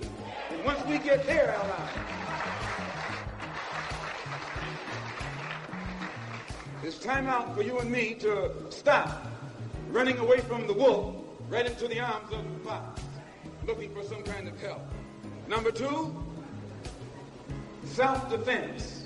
We assert the Afro-Americans' right to self-defense. The Constitution of the United States of America clearly affirms the right of every American citizen to bear arms. And as Americans, we will not give up a single right guaranteed under the Constitution. The history of unpunished violence against our people clearly indicates that we must be prepared to defend ourselves, or we will continue to be a defenseless people at the mercy of a ruthless and violent racist mob. Time for an Awakening is a proud part of the Black Talk Radio Network, the #1 independent black digital and podcasting platform. Welcome back to Time for an Awakening. It's 8:26 on this Sunday edition of Time for an Awakening. We're in conversation with activists and organizers from powerful formations in several different states. The topic, Black Independent Leadership Formations and or the lesser of two evils. You can join this conversation too by dialing 215-490-9832. That's 215-490-9832. Richard. Yes. Interesting conversation that we had with all of the men when they were involved. We've lost 2, but it's still going to be interesting dialogue because I heard Brother Jaheed mention something earlier about the quadrant that he's working with down in Mississippi.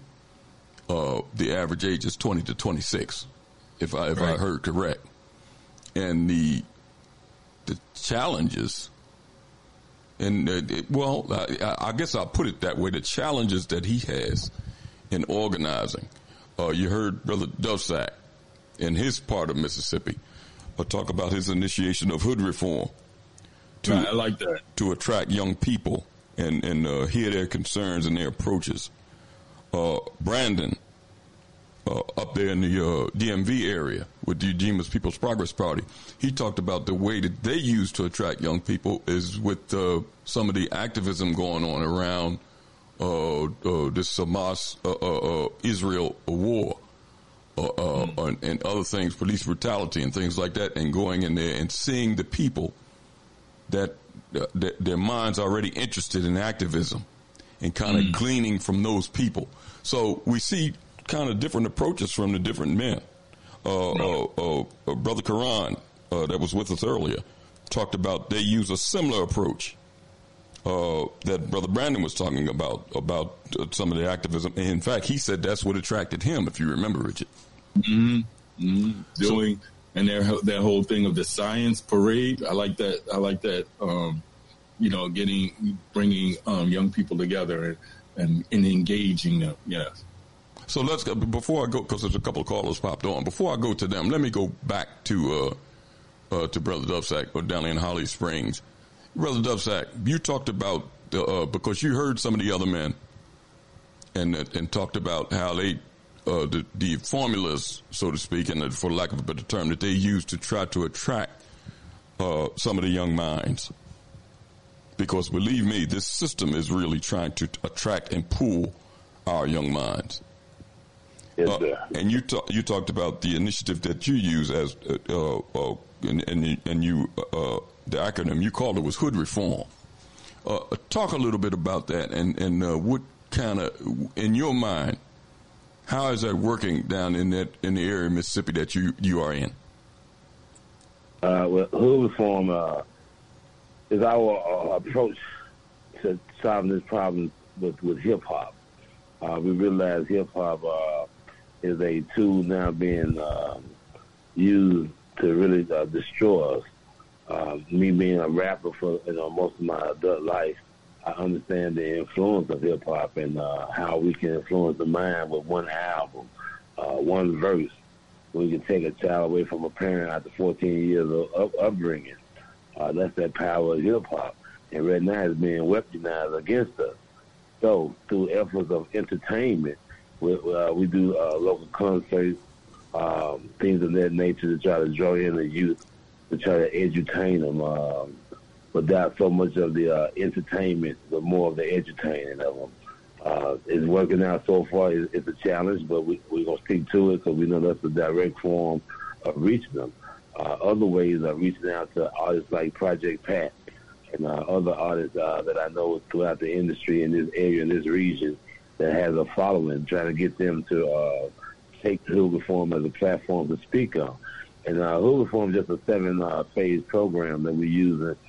We sat down with some street organizations, gang members, and other activists in the community that came up with these 7 phases. I'm going to run through them real briefly. Phase 1 is self-reform, which is having a spiritual connection with God. A one-on-one personal relationship, not religious, no specific denomination over it, just a personal relationship with God. We have to get our mental and our education reformed.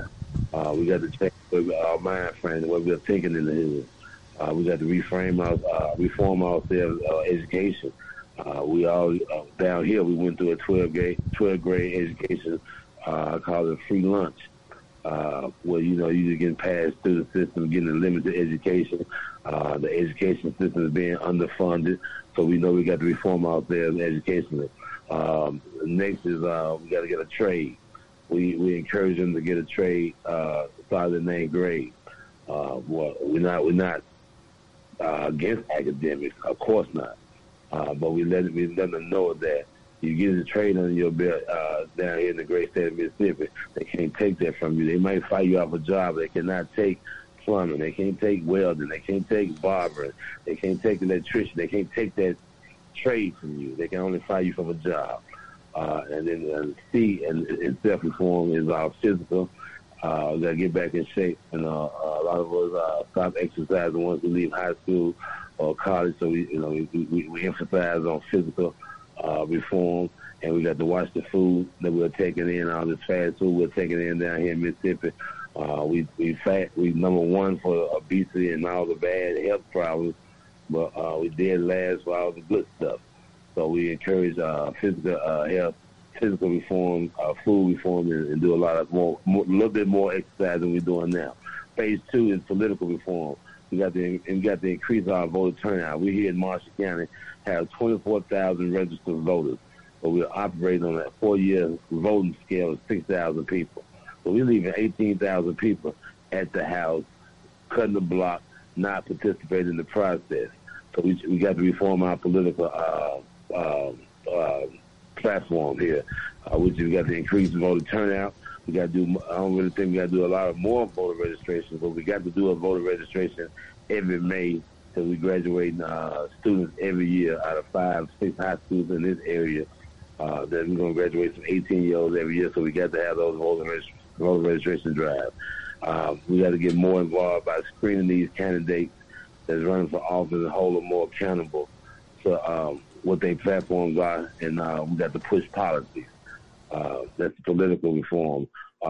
Phase 3, we got to have economic reform, and we just simply said we got to invest in our existing business, black business we have in town, and we got to pool our money together to and create new businesses.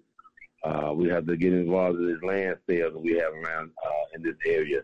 They're selling land and buying up land around us for people who are losing their land to taxes and other things of that nature. We need to pool our money together as an investment group and help save people land and help these landowners develop their land. We have a lot of land here in Marshall County. We're one of the biggest counties. I think the second largest county in the state of Mississippi, but it's just undeveloped. We encourage all our brothers that's listening across the nation, New York, Philadelphia. Y'all come on down here and invest in some of this good fertile land and help develop it and get some business started here. Phase 4, which is hip hop reform. We encouraging our artists. They got to own their copyright. They got to own the content of their lyrics.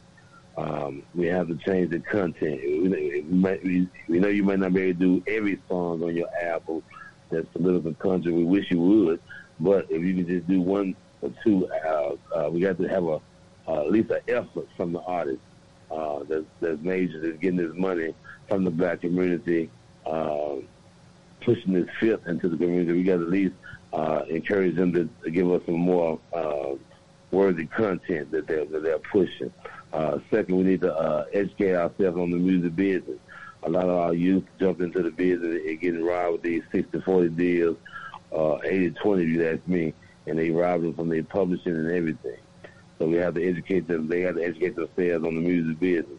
And then we as a public, we need to support more of the independent labels. If they're going to go country, if they're going to go with this new content, with this new reform mindset, then we have to support them artists.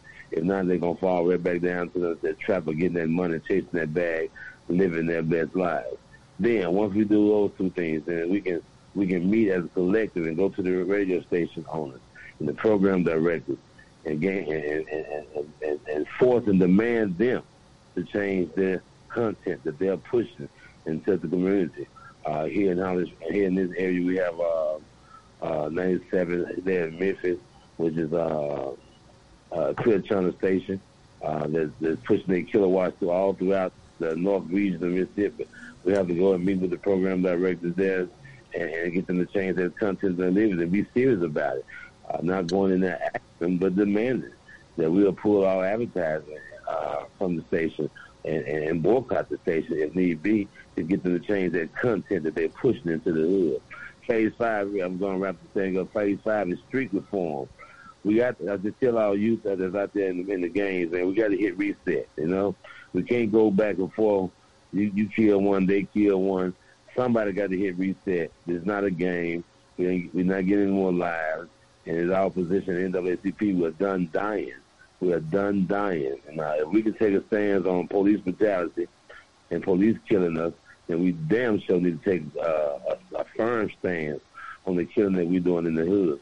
So we got to hit reset and stop all this back and forth killing. The next step is we got to tighten up our traffic game. And what we're telling them is, look, brothers and sisters, they're not getting us at each other's homes. They're not getting us at the club. They're not getting us at the concerts. They're not getting us at the bars. They are getting us in traffic. We got to change our mindset in traffic. You know, here down in the South, some of the brothers seem to feel like every Friday when they get their check or every evening when they get out of work, if they got the money, when they go to the corner store and get them a cold one and crack that junk open on their way home, they're going to get you for DUI. So we got to tighten up the traffic game because them DUIs are going to lead up to some court fees, fines, some days off work, or possibly if you miss court, some warrants being issued. You get a couple DUIs down here in Mississippi, you go into prison. So, hey, we got to tighten up the traffic game. And then next step, we got to treat each other. And these are simple things, y'all. We got to treat each other the way we treat others. Something simple. Think about that. And we tell our young brothers, we got to treat each other the way we treat others and treat others the way we treat each other. It's simple. I'm sure everybody get that picture that we painted with that, but it's as clear as we can say it to a 6 or 7-year-old, you know? Treat each other the way we treat others and treat others the way we treat each other. And the final thing in phase 5, no more deals in court.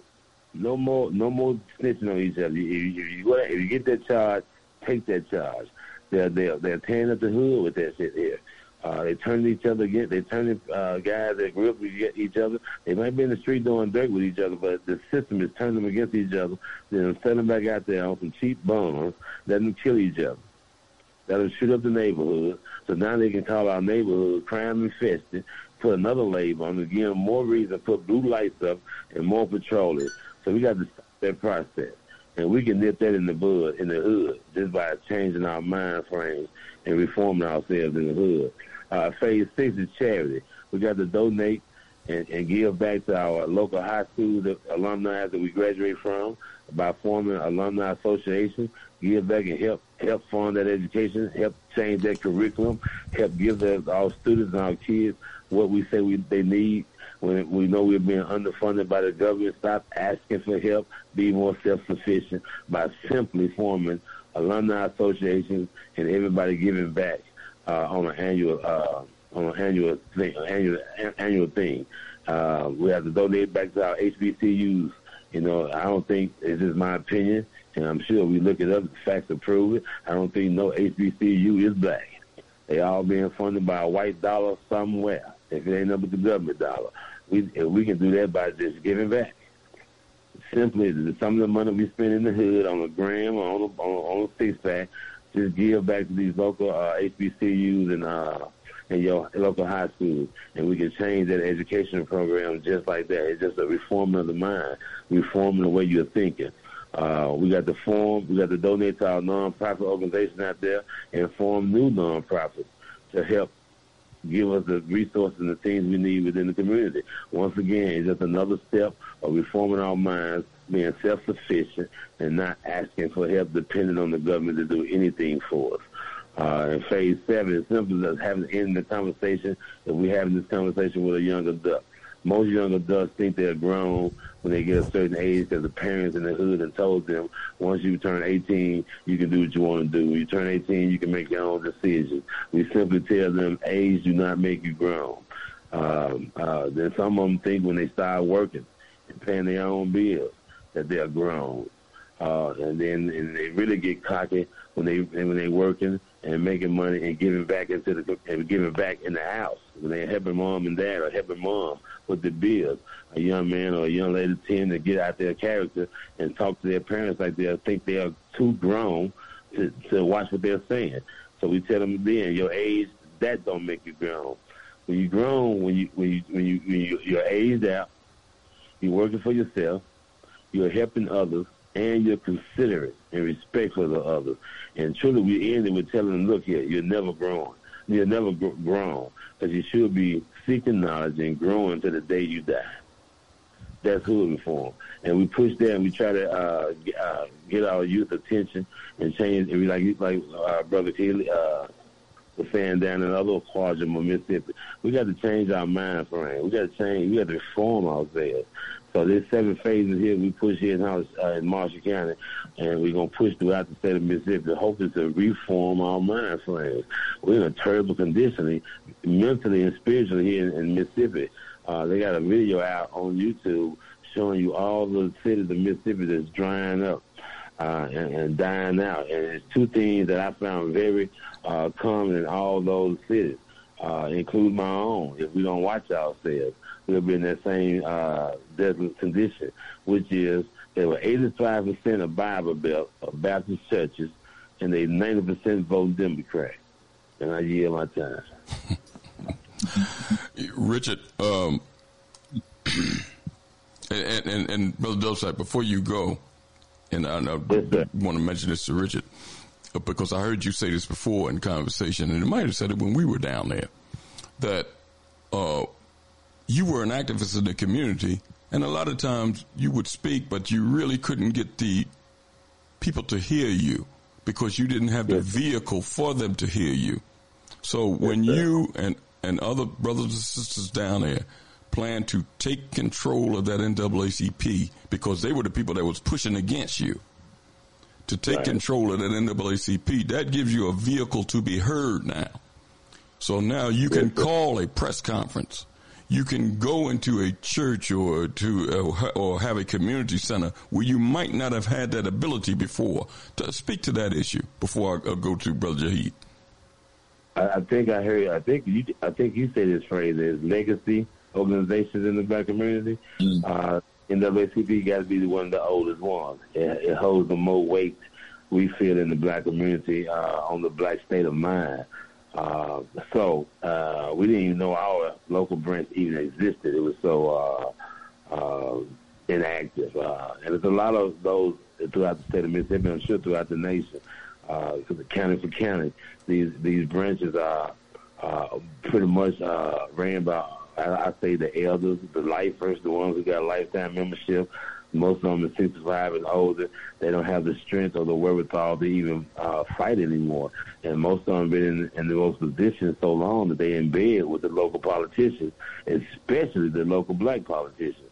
All of them seem to be working for elitism within our community.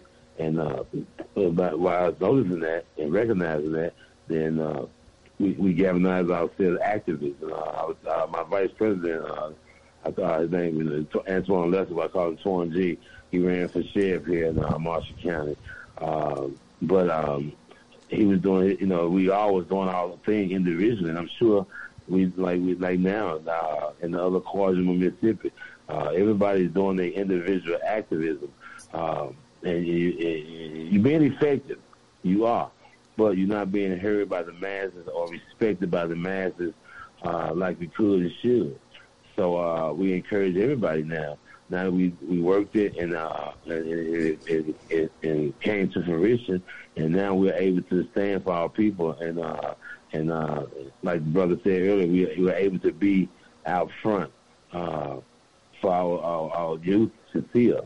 Speaking up for the least of thee, because some of the issues that come our way, a lot of the old heads are saying that's not even an issue for the NAACP. But I feel that if our people are being affected or they feel like they're being in any situation where they're being unjustly done, then we need to be there. That's just what I feel like we need to be, and I'm sure whatever their issue is, I guarantee you it falls on the platform of the NAACP. I give the organization its props. It has a blueprint laid out, or a black print laid out over the years that were guaranteed to protect the community, to give us some sense of hope that there's an organization that will fight for us, or it's some people out there that will fight for us. The blueprint is there. The black print is there. It's just most of the branches are not working them because of the age bracket or the lack of effort, because they're in bed with the politician, whether it be black or white. So we encourage every county throughout the state of Mississippi, and all those who are listening to the sound of my voice now on this podcast broadcast, is to your local branch. It's stay by county, not by city, by county. Join your local branch of the NAACP.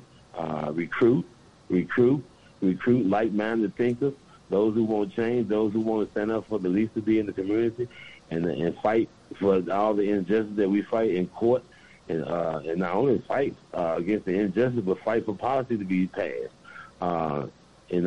We just feel like if we take over the local branches, which can be like a union for black workers, black teachers, the black common blue-collar worker.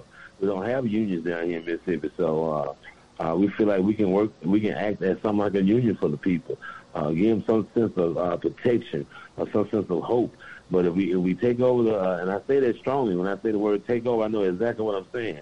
We have to take over the local branch of the NAACP, take over these election commissioners, take over the Democratic Executive Committee, or I suggest we go and form some new parties. If it's going to be a two-party system and we got to keep picking the lesser two evils, then we might well going to be a righteous people and stand for what's right and pick our own party. And we're going to suffer if we vote against one of the two parties. Either way it goes. So all that old myth about if you vote, you vote for the other party. I'm voting for the candidate that I'm voting for. And we just got to, as a people, those who really want change and liberation for our people, and sick of these Democrats. And sick of these Republicans lying to us, and we need to have a more radical approach when it comes to our political stance. But yeah, we take over the election commission, take over these Democratic Executive Party, or take over the Republican Party, whichever party is strong in your area. and reform it. Come up with our own platform and stand on that platform. And I feel like it don't matter what candidate we select to elect. If you don't go along with this platform, buddy, you ain't got long, But if we work the process right, then we not only have the agenda that we are pushing, but we'll have the candidates that we electing to get those agendas passed and get those agendas in motion and put ourselves on a 4 or 8 year plan, because the election cycle is every 4 to 8 years. So if we put ourselves on a more a realistic platform, a realistic timetable, and with an agenda, that's what we suggest to being done. That's what we're trying to work here in Marshall County and suggest we do throughout the state of Mississippi. Brother Jaheed.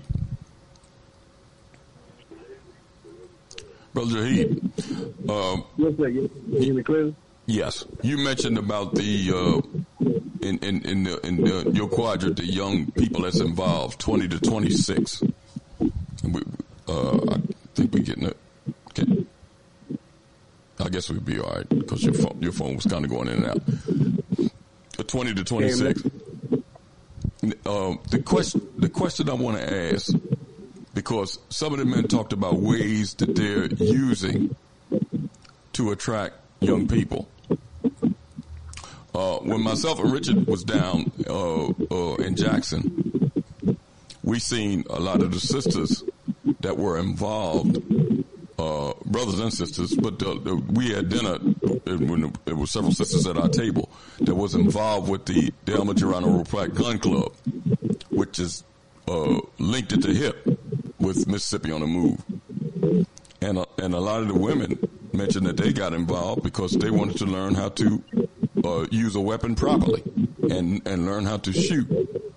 So talk about it from that aspect as far as the attraction to young people, to women, to even young men, to kind of use that as a carrot to get them involved in the organizations. Yes, sir. Yes, sir. And like I said, Elmer Geronimo Pratt of Mississippi and the national aspect of the 2A movement is needed within our communities. See, one thing that Brother Malcolm said many moons ago, and when I say many moons ago, we saying it wasn't that long time ago. Many moons ago, Brother Malcolm said it's the ballot or the bullet. And that people romanticize that because they think, we just talking about shooting people down like that. No, it's what the gun and the bullet represent, that we're willing to take it that far. It needs to. It needs to be when it comes to our community and to our people, and to sustain and protect any type of resources, any type of personality or rise within ourselves and our community. We going to protect that to a fact. And I think that's one way to gravitate, like I said, the women, young black men, particularly young black men, because a lot of times what goes on in our communities, and I don't like to use the term black on black crime because that's a liberal term in an aspect, but they're saying when brothers attack one another, it's always a stray bullet hitting a young child, hitting a young woman, or hitting an elder in our communities. It's always a stray bullet. So, if anything, young brothers who have guns need to understand how to shoot guns and know how to properly load a gun, how to clean a gun, so there won't be no accidents within the home. This comes with gun education. And like I said, America don't have a gun problem. We have an education problem. We have a people problem. So one thing is not about the guns, because people shoot the guns. You know what I'm saying? Ain't the guns shooting themselves. So one thing, we got to have proper education to, to use guns. And I tell young brothers all the time, why we don't use the gun on ourselves? You know what I'm saying? Why we want to use it against our own people and our own community, our own resources? So that come with education. That come with, reforming the mind. You know what I'm saying? So with the 2A movement, and send back to the question of galvanizing young women involved, and young black youth involved, it's all about gravitating what catches the eye. And what catches the eye is music. What catches the eye is the aspect of the gun in some cases, and not the cases that people like, we just want to shoot people down. Nah. and what the gun and the bullet represent in this nation, and particularly for our people in this nation, and particularly in the state of Mississippi. So that's one way we can gravitate and galvanize the energy is to catch what catch the eye, and sometimes even what catch the ear, and what catch basically what catch the senses. You know what I'm saying? What catch the senses. And one thing aspect is the gun, represent the gun, the 2A movement. And one way it's the culture, it's the hip hop culture, it's the culture of ourselves to gravitate, and also of togetherness and community, and really just coming together as a people, to live ourselves as a people, as a righteous people, no matter what you, I say, how you label yourself. But to all extend back to your question, Brother Elliott and Brother Richard, it's about even with the guns. If we got to catch the eye and catch the ear of our people, and particularly in the present generation, in this present energy of this generation. Thanks for your comments, Brother Heat. Let's go to, let's try a couple of these callers. Let's go to, back to Pittsburgh. Caller? Let me. Caller, can you hear me? Let me put them back. Let me put them back on hold. Let's go to 617. 617. Yes, sir. Can you hear me? Yes, sir. How are you? Brother Sadiki, how you doing? Oh, how are you, sir? Yes, sir. Doing fine. From the Nubian Leadership Circle up there in Boston. Yes, sir. Yeah, well, actually, I'm in Boston, but it's based in D.C. Okay. And so I've been listening in, and very interesting conversations. Let me just say this. Hey, I'm a grandfather. I've been in there quite a long time. And when I hear conversations about taking over the NAACP and, you know, some of these long-standing organizations that have been out here, they have a specific philosophy that they're not going to abandon. And so, you know, putting in that type of energy versus, particularly with young folks, that, you know, we need to move in another direction now. With the Nubian Leadership Circle, we've been in existence for a little over 3 years, and our mission is about, you know, coalition building, bringing together different organizations, maintaining their sovereignty, but then at the same time sharing ideas and resources. And so we've got folks from all across the country, also in London, Paris, and Haiti, who are involved with us. And so what I'm saying essentially is that, you know, folks need to be looking in terms of what can be created that, you know, will resonate out here now in terms of our moving together as a people. So I'm encouraging folks who I've heard who clearly are sincere in terms of their intent to look in terms of what can be created to move in the direction of liberation for us, and first and foremost, what we can just do for ourselves. So I'm not knocking the NAACP and things of that nature. I'm just saying that particularly for our young, and let me just say that our young folks, at least from my observation, are looking for something different and something that says, what is there out there that has an independent mindset versus looking to someone else to move us forward in the direction we need? So I'm suggesting to folks they can go to our website. It's www.Nubian Leadership Circle, one word, .org, and check out what we do. And we don't say to folks, okay, now that you're here with us, you know, we do have 8 cadres, working groups, but we don't tell folks this is what you have to do. What it is that folks come up with their ideas and their various cadres to implement in terms of moving in the direction that we need to move in independently. So our whole philosophy is about how do we circle our wagons and build our own nation within a nation.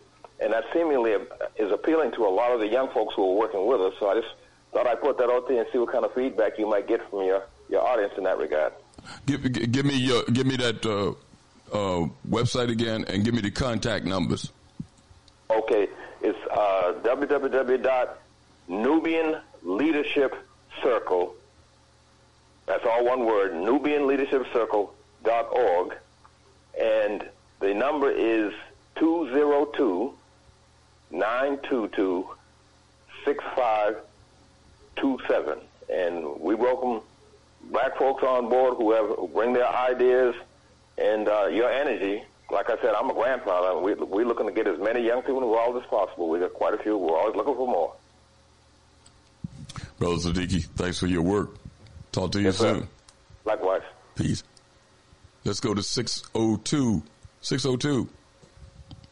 Yes, Brother Elliott and Brother Richard, greetings, and greetings to your guests, Brother Marcus here from Memphis. Yes, sir.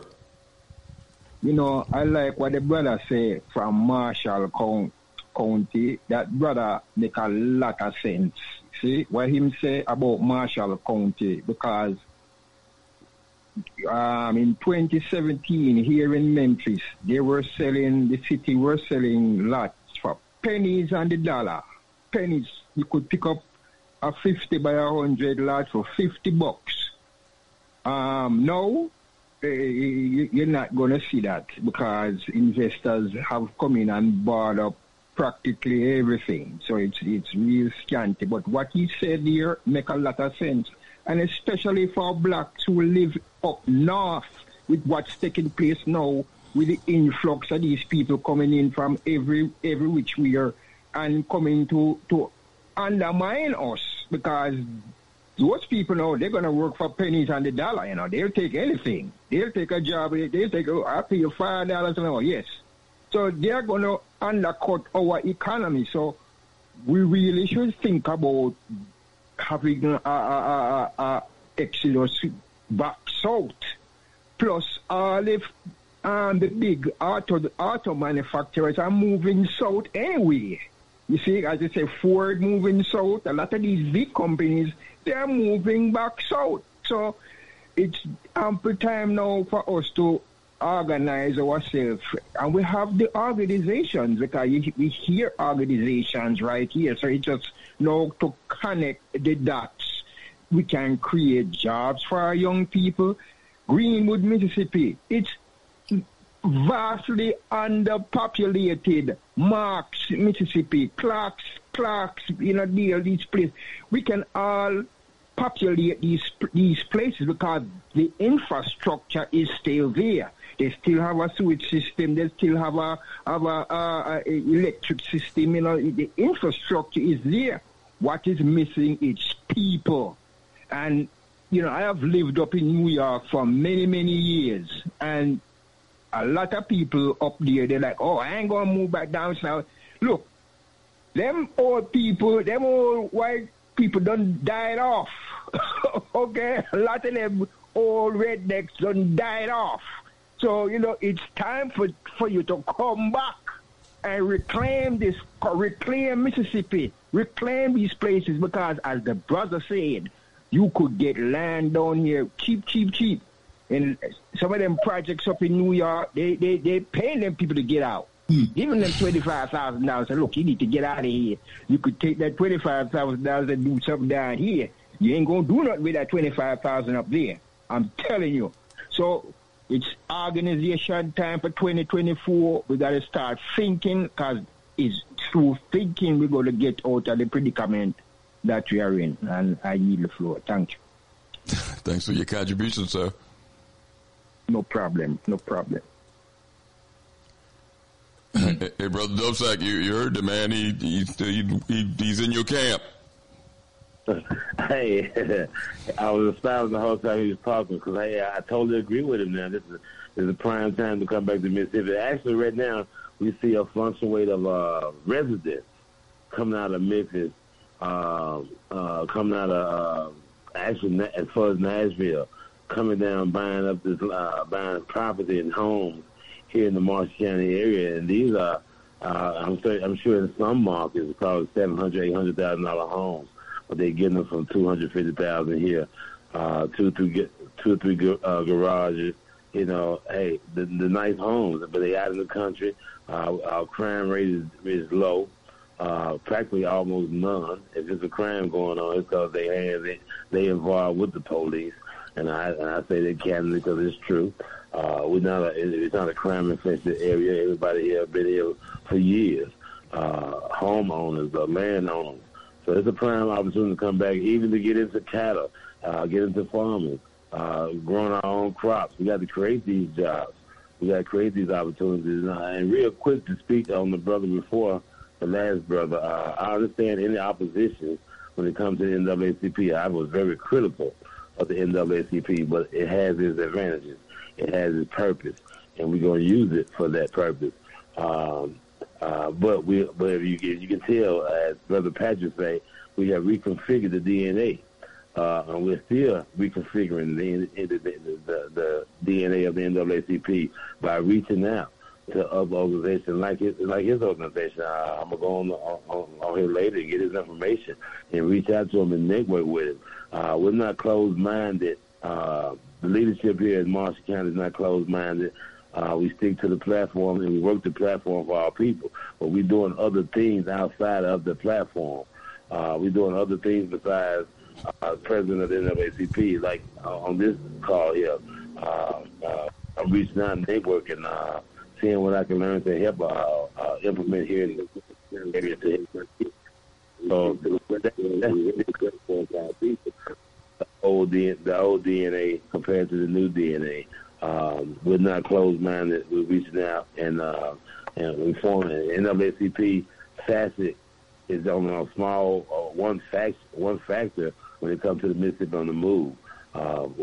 We try to galvanize every organization that's doing good in the community for our people and truly for our liberation of our people.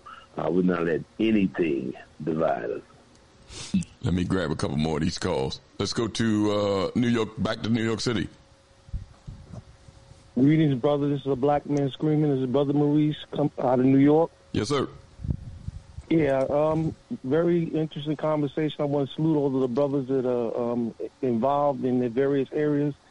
I always find it interesting that people think that A plus B equals C everywhere. It depends on what the A and the B equals to, but the bottom line C is the liberation, right? So, Brother Dubsack, I salute you and each and every little brothers because your solution is unique to your area. Not every area. The solution is it resolves the problem. So I salute you for that.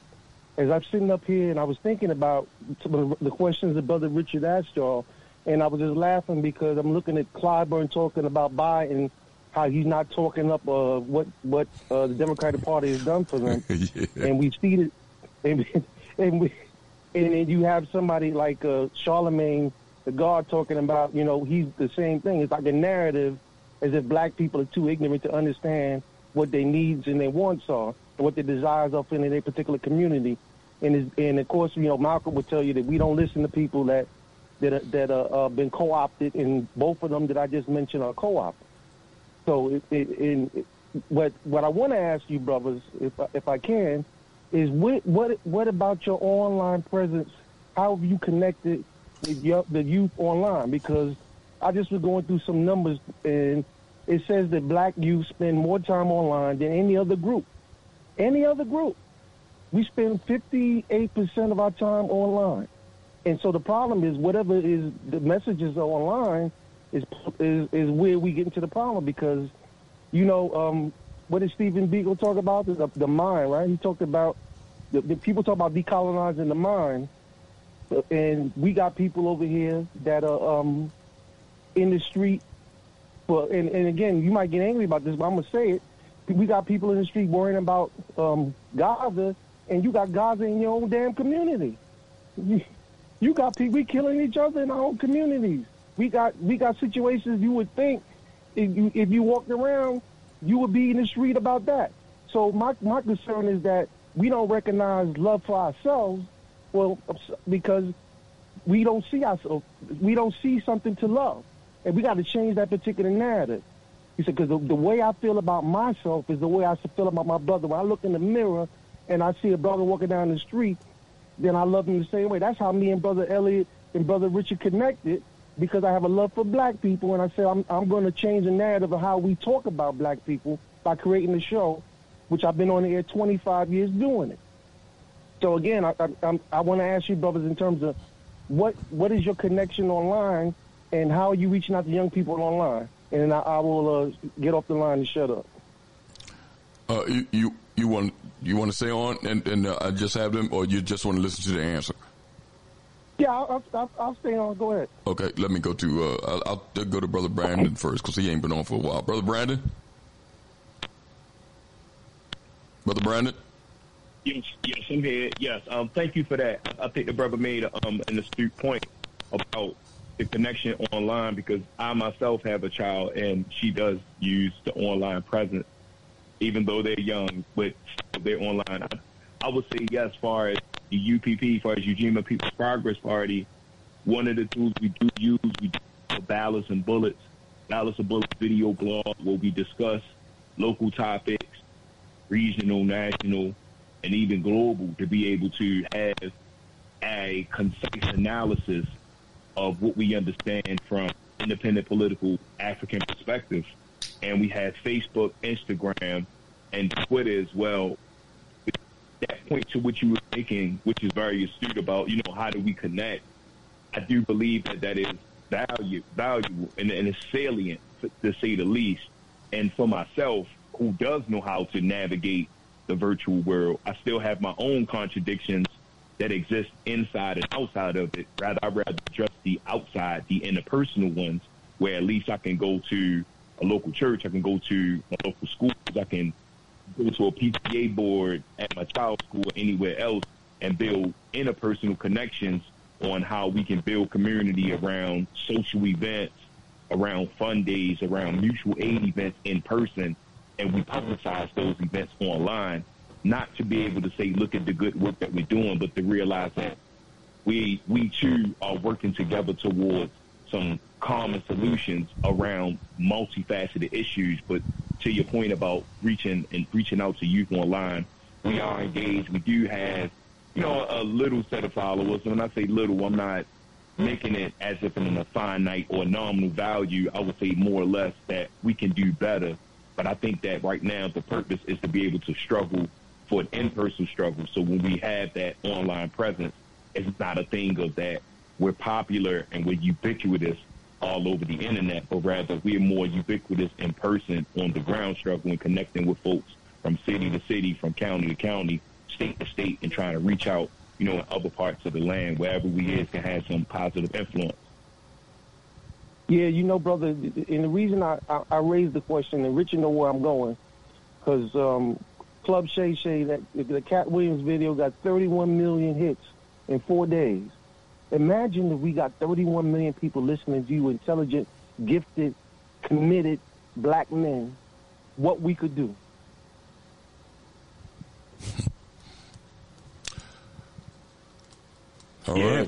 We definitely solicit for some donations towards building, independent political programs, like that programs, for helping people to pay their rent, helping people with their mortgages, helping people with their taxes to stay in their home. I think that is very much a viable solution. Where 31 million people can see a conversation, then that's $1 or 50 cents. If that's not 31 million, then at least could be half of that, 15.5. If you're asking for 50 cents per person that's watching, to be able to contribute towards some nation building skills, to actually being able to take the brothers off the corners and the lumpen proletarian, and I ain't gonna say take them off as if grab them by the collar, but if need be, say, hey, man, look, we can pay you to help us move the community into a upward trajectory, to be able to reinvest in ourselves in our areas, just off of having 31 million people alone watching us and monetizing those assets. But I like the way you think, brother. I definitely appreciate that. And the thing that I thought was interesting about the study that I was reading, the lower the income, the more time they spend online. So it's online a distraction. So we need to find a way to distract them from the distractions they're finding online. Because the lower the income, the more time they spend online. Why is that? What are they? I call it, they're escaping from something. They're escaping from their lives. And the thing is, though, I when I go in and speak to schools, I don't do it as much as I used to. The first thing I always tell them is the way you live at is not a hood. It is a neighborhood. A hood is a construct that's made up by somebody to give you an excuse not to achieve. All of the negative things in there. You think the things that are happening in our community don't happen in other communities? They damn sure do. I don't want to give you any excuse. Now, I'm not going to say is everything is wonderful, but I see a lot of black people getting up every day going to work. I see taking their kids to schools, playing in the parks or whatever. Last time I checked, that was a neighborhood. Brother Maurice, thanks for your contribution, man. Okay, brothers. Peace. Let's go to 647 in Toronto. 647. Toronto. Hello, can you hear me? Yes, sir. Yeah, I wanted to know, pardon me, I haven't heard the whole show, but I wanted to know what the brothers feel about the book that Charles Blow wrote about, The Devil You Know, a Black Power Manifesto.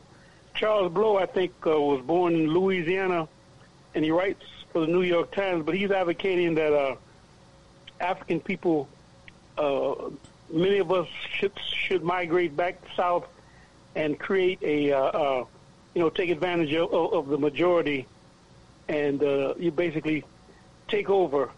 I didn't hear the whole show, so you might have talked about that.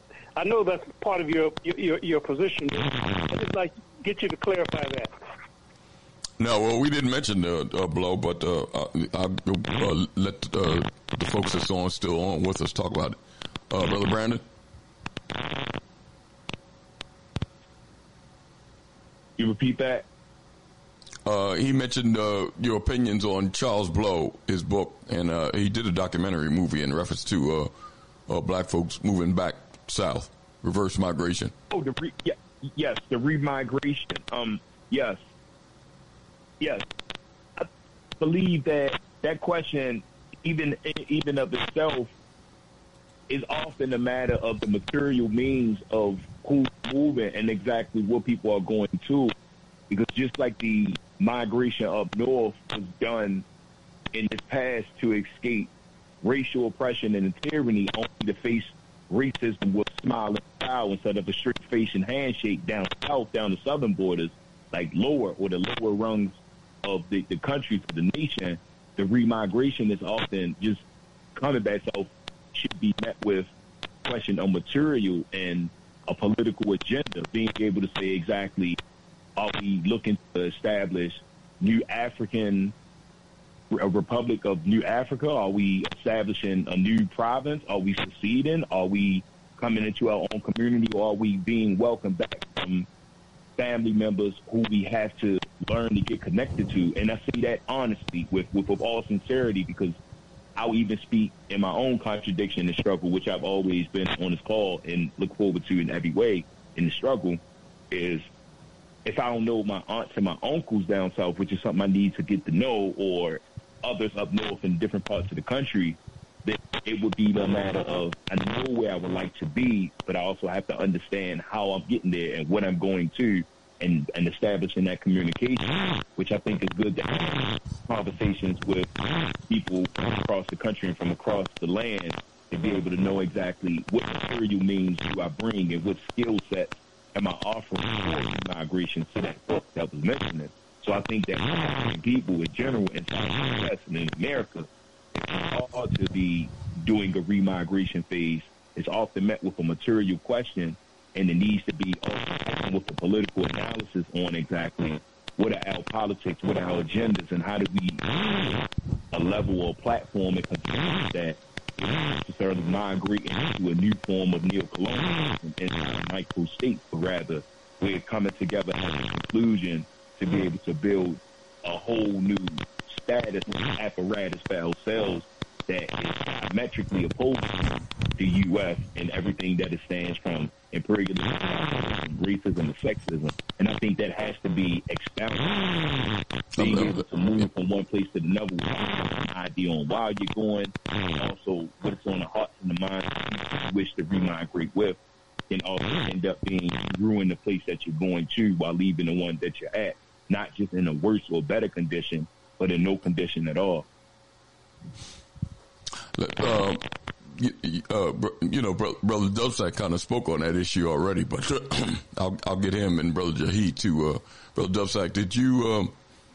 I know that you're familiar with the book that Charles Blow wrote, and I don't know whether you saw the documentary movie in relation to the question that the gentleman from Toronto asked. Well, I had a chance to check out the documentary. I hadn't read the book yet. What I took from it, I agree with most of it. I didn't have too much that I disagreed with him on. I noticed that most of the ones he was talking to was middle class black. I have no problem with that because we need everybody to come back, migrate back south, whether it be Mississippi, Georgia, or Alabama. Bring those tangible resources. Having a comprehensive plan put together on your objectives, what you're coming back for. I agree with the brother just now. You're coming back to be a part of the same system that you're leaving from upstate, then no. We're on a more black power movement here. And that simply means black folks controlling every aspect of their lives. So we need educated people to come back. We need comprehensive plans. We need accountants. When we speak with a broad brush, but I'm hoping we all are understanding that it has to be a comprehensive plan, well thought out, put together on this great migration. All we simply saying is time is now. We can accommodate it. If we're in these big cities wishing that we had the majority to vote this way or to do this or do that, we have that unique opportunity here. We have the people power here, where we are already the majority. The majority is just now actively responding in the proper manner that they need to react or respond to these problems. So we encourage, I'm not going to discourage any migration. We encourage all migration back. Matter of fact, I encourage the youth now when they graduate, most of us tell our sons and daughters to go out and become some, because Mississippi ain't got nothing to offer. I tend to tell them to go out and become great, get active in whatever community you're in, but then bring whatever you learn back home to help better home, to help better Mississippi. And it's just how I am. Back to that our presence online piece, that question, we are very actively online. I'm sure, like most, we can do more to try to reach our youth online. We don't have all our members participate on an online presence, but we have quite a few that's online trying to reach the youth with posts and engagement in their inbox and interacting with them. But I tell you this, like most things, Brother Elliott and Brother Richard, when you go into the hood, when you go into the neighborhood and try to reform the hood, you're going to be met with rogue officers and evil black and white people who don't want the hood to change, who don't want the hood to become a neighborhood again. And I find that same resistance online from my own kind. So if I'm online trying to reach the youth, and no matter what the content is, I'm trying to relate politics or these life situations to them. They'll try to come on there and critique me. The youth don't say anything. The youth are only liking or sharing or whatever. But I find that the resistance comes from them 40 or 50-year-olds and up. They want to come on there and make their comments, and try to discourage what you're saying to the youth. And you're only trying to reach the youth to try to get them engaged and turn them on to what's going on around them. So I wanted to add that to that piece that, yes, we have an online presence. We need a better online presence, I would say.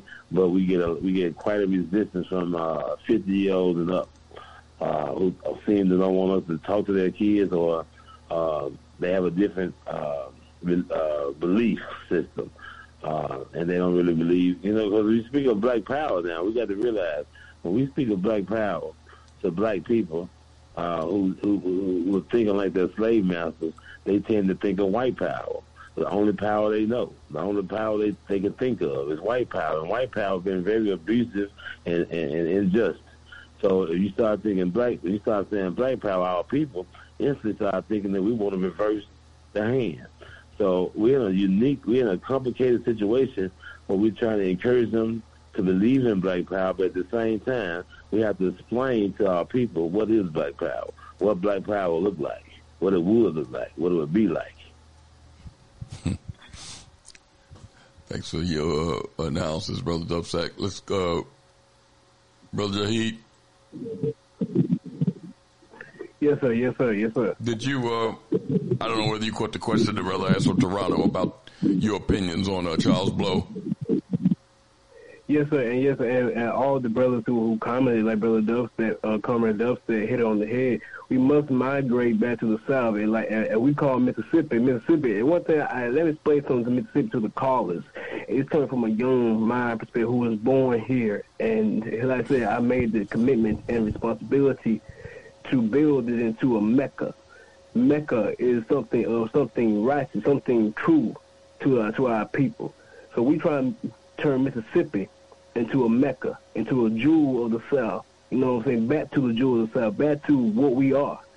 And like I said, Black Power stems from Mississippi. It comes from this state. So everything we hear something about Black Power, think about Mississippi. Think about Mississippi. We ain't helpless down here. It's time to redefine, reignite the energy of Black Power that was born in this state, in Greenwood, Mississippi, by Baba Kwame Ture, and Baba Makasa Dada, who was between 20 and 25 when they made their announcement in this state. So let's make that one thing clear. Mississippi is not helpless. So what we need for people who is from Mississippi, who went up north, went out west, went out east, to come back to your Mecca that your grandmama and your granddaddy and their mama and daddy built off of their sweat and blood and tears. That's one thing we got to understand. This Mississippi is not helpless. We ain't helpless by any means. So I want that to be very clear and very effective when I say that. This comes from 24 going to 25. This is my state. We ain't helpless. We trying to reform, rebrand, reunite, and change the DNA of our state. We ain't helpless. We trying to get that reunite, that fire, to help us pull from, like Hippocrates Watson said, pull from our bootstraps.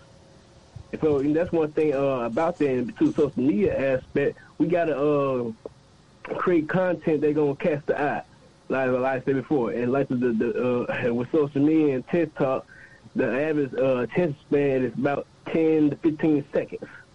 So we got to have something, content, and even not ain't about videos or shorts like that, but we got to have platforms just like this and platforms like Mr. Blue podcast like that to have these type of outlets, these type of conversations, and talk to young Black people and see what's on their mind. And really see, okay, what's in their mind, what's in their hearts, and therefore what we got with is knowledge, what we got with is consciousness, and to instill that into young Black people's mind. Go understand that these Black children is coming out of a indoctrination system from first grade, or pre-K, all the way to high school, and even into higher education, into the colleges. So, you know, like I said, when young Black people hear Black Power, they think like how Dub said white power, but that's not the case. That's never been the case. So therefore, we got to, how I say, reestablish and reunite the energy of Black Power, particularly in the state, and particularly for young Black people within the state, to understand what Black Power is. Because Black Power is their root, it's their function within this state, within their future of the state. So understand that and be clear and to effective. And like I say, hey, Mississippi is not helpless. And one thing with the remigration, come back to the South. Come back to Mississippi. Come back to Alabama. Come back to Georgia. Come back to Louisiana. Come back to Arkansas. Come back to Tennessee. Come back to Florida. Well, I don't know about Florida right now, but that's all I go to. Excuse me for that. But Florida, yes. That's the Carolinas. But come back to the South that your foreparents, that your ancestors built from their blood, sweat, and tears. Excuse me for that joke.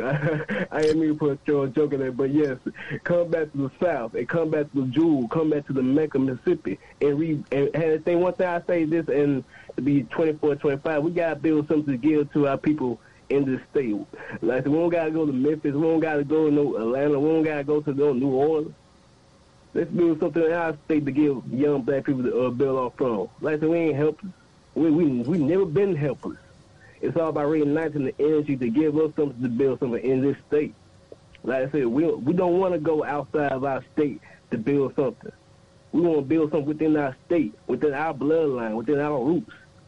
So it's time for us to really build that and build a platform within the state in all facets, in entertainment, music, athletics, and anything that catches our people's eye and catch the ear of our people, even catch the senses of our people.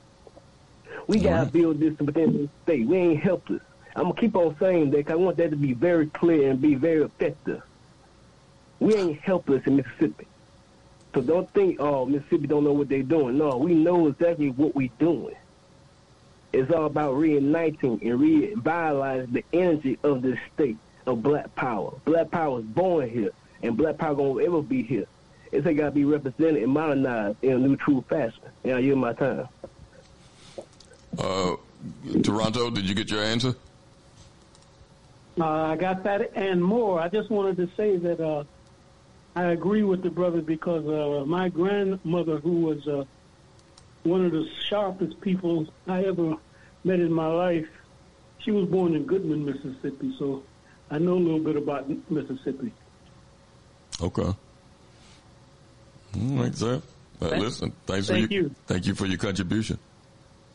All right, thank you. Let's go to 215. Good evening, Brother Elliott and Brother Richard, to all your distinguished guests, Brother Domstack, Brother Jahade, and anybody else I might have missed. How everybody doing tonight on this cold Sunday night here in Philly? How everybody doing? Everybody's good. Praises be to Allah. I'm just listening to the show, Brother Elliott and Brother Richard, and to your distinguished guests. I'm just listening to get information coming across when Brother Dubstep mentioned about the Black Power and Brother Jahid a minute ago about Black Power. It made me think about the series on Eyes on the Prize. This is like just the young blacks, these black people, even older blacks, middle-aged blacks, because like I remember one of the clips from Eyes on the Prize that PBS did the series where I think a couple of brothers just said when they heard, the Nation of Islam say Black Power, the black man and stuff is the black man is God, or they were saying Kwame Ture saying Black Power. A lot of sisters and brothers, they was honest when that documentary. They said they scared them because they scared they never heard black people talk like that. So they said that when Malcolm X and people like Kwame Ture were saying Black Power, raising a fist, they said they were saying stuff to white people that they wanted to say for years but were scared to say. So, it definitely has an effect. You know what I'm saying? It definitely had an effect with that strong words from these strong black men like a Malcolm X or Kwame Ture. Just saying that Black Power, it like enthused a lot of black people that like I said, that wanted to say those things that were scared to say it, especially some of our people in the South, and I guess some of our people in the North too.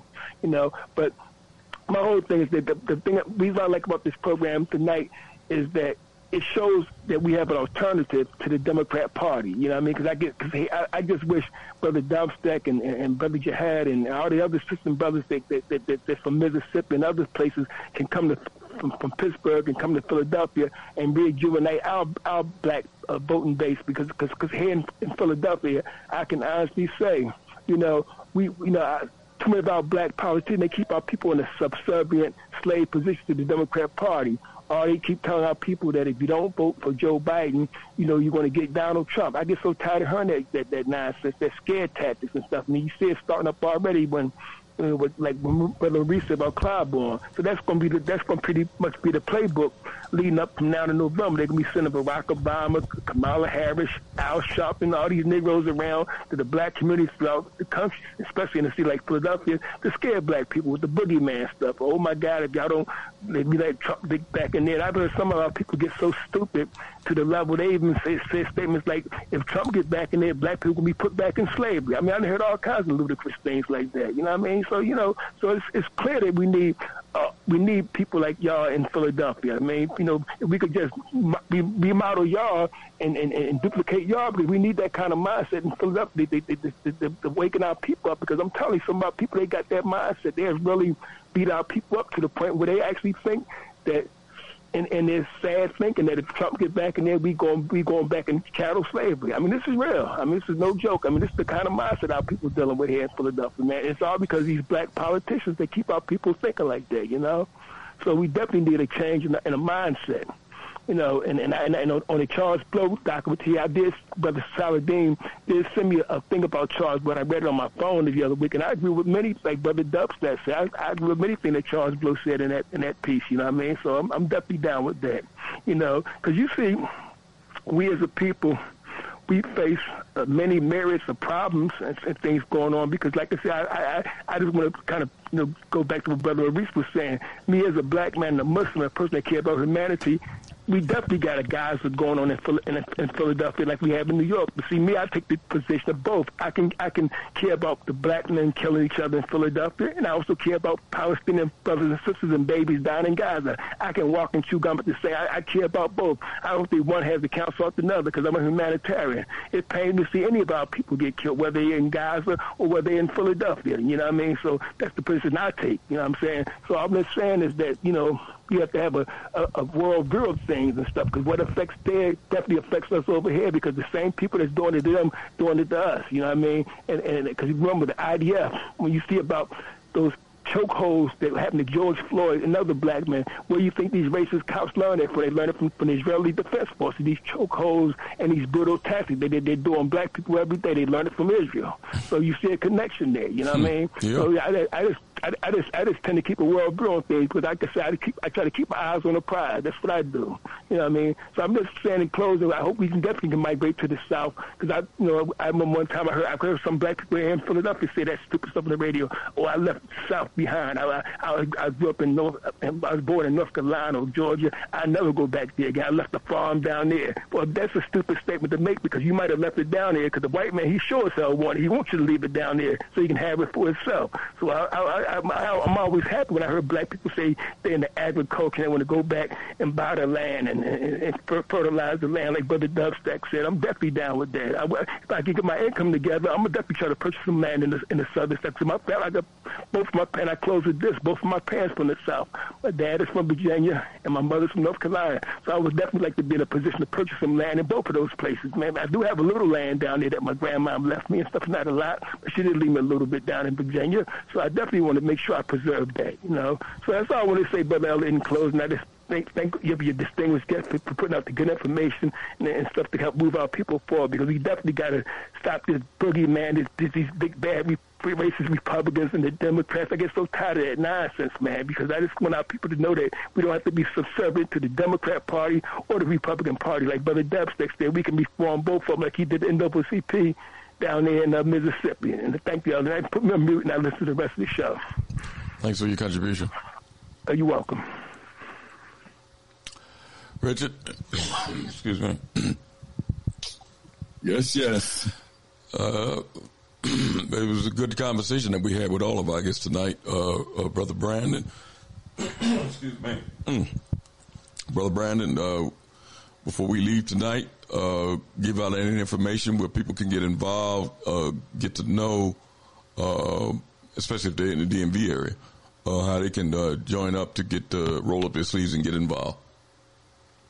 Yes, on Facebook, Instagram, Twitter at Ujima People's Progress, Maryland, and often having a Ballots and Bullets podcast series. And we're going to continue to work with other formations that are looking to build independent, black, radical political formations in their cities, counties, states, and respective regions through the National Black Radical Political Conference, and hoping to have convention and hoping to have one in another city this year in 2024, as we've had in concert in 2023 and 2022 as well. So we just look forward to being able to organize, and free Palestine and free all African people and free the land. I don't know. I'm going to make sure, too, that all of the brothers that were on that were with us tonight on the program, make sure that they get your contacts also. Right on. Brother Brandon, I'll talk to you soon. All right, you too. Y'all take care, man. Peace. Take care, man. Brother Dubstack, before we go, give out the contacts, how they can, especially folks in the Mississippi area, how they get involved in Mississippi on the Move. Any contact you have for your particular numbers or whatever that you want to give out, the floor is yours. Well, they can reach me. They can always reach me at 662-544-2649. Just for any networking, sharing ideas of how we can help improve each other community, help liberate our people. Once again, that number is 662-544-2649. You can email me at duvsac@gmail.com. That's duvsac@gmail.com. And I want to encourage everybody to go to your to NAACP.org, join your local branch of the NAACP, and get active from that standpoint, from that platform. And Brother Eddie, if I could, real quick, go back to the documentary from Brother Charles' documentary. One statement and one question I remember from that documentary. The question was, he asked the young man, I'm going to propose this question to everybody who's listening. When we talk about migrating back to the South, are you truly feel safe for you and your family where you are? Do you truly feel safe where you are? If not, then try the South.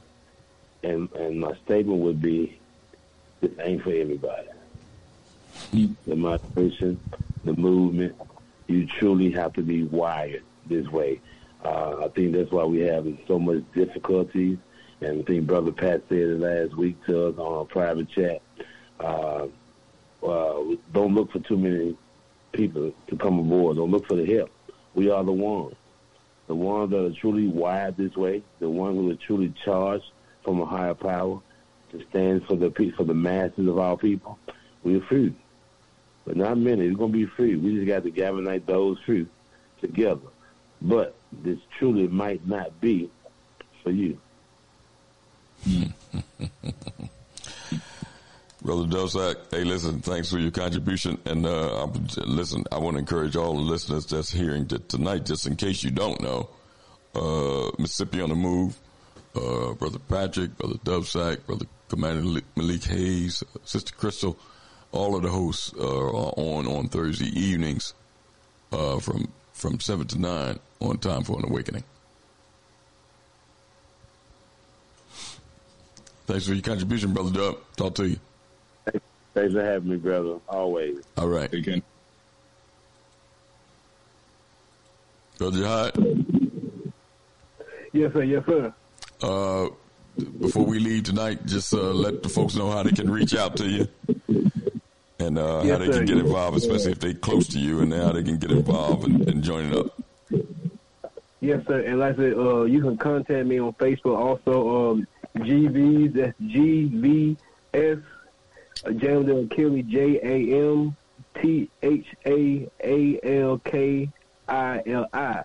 That's GV's Jamdale Keeley. You can look at it on Facebook. And we also have our Facebook page, the MGV Speaks. The MGV Speaks on Facebook. That's our page right there. You can also contact me. Like I said, I'm the captain and spokesperson of the MGV, so therefore you can contact me with 662-801-4273. That's 662-801-4273. And like I said, we are networking with all young people. No matter what your age bracket really is, we want young black people to be involved with self and community. You can reach us in these type of platforms right there. And I want to say thank you once again for the opportunity to come on y'all broadcast, speak with the brothers to represent Mississippi and the MGVs, Bro.Elliott Bro.Richard. Once again, I thank you so much for the opportunity. Assalamu alaikum. Talk to you soon, brother. Yes, sir. We're going to take a brief break, and when we come back, we're going to wind things down. We'll be right back.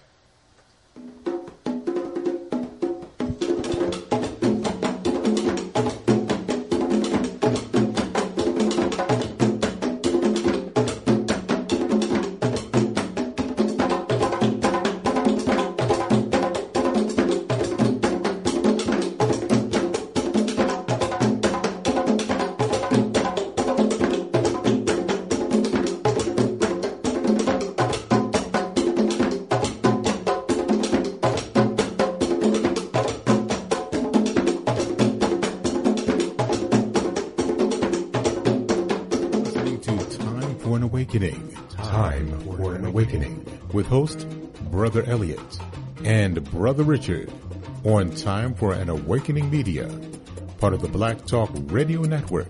For podcasting or live program scheduling, hit them up at timeforanawakening@gmail.com. All Insurance Incorporated, an African-American owned and operated insurance agency in business for over 20 years, located at 231 Southeastern Road in Glenside, PA, with other offices in Germantown and West Philadelphia. Call now for commercial insurance quotes, homeowners insurance quotes, automobile insurance quotes, notary and tax services, representing over 15 major A-rated insurance companies, offering a discount on all notary services when you call in for a free quote. Call this number, 215-885-2444. That number is 215-885-2444. 215-885-2444. All Insurance Incorporated. RG Electrical Inspections provides electrical inspections for realtors, licensed electricians, and homeowners. Licensed and insured underwriter, serving Philadelphia and surrounding area. Call today, 484-268-9837. Escape the digital plantation. abibitumi.com, abibitumi.tv, abibitumitv.com, abibitumi.store are here for you. You are ready to be free of non-African social media. Don't run from danger, run to safety. abibitumi.com is here for you. You are ready to be free of digital plantations to control your own products. abibitumi.store is here for you. ABIBITUMI, Black Power, ABIBITUMI. The only word you need to know to join your global Commit to You Black family, to join your interconnected Commit to You Black communities. Escape the digital plantation now. abibitumi.com, abibitumi.tv, abibitumitv.com, abibitumi.store. We are here for you.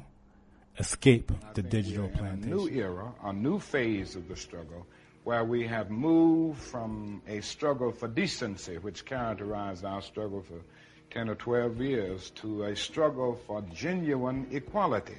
And this is where we're getting the resistance, because there was never any intention to go this far. People were reacting to Bull Connor and to Jim Clark rather than acting in good faith for the realization of genuine equality.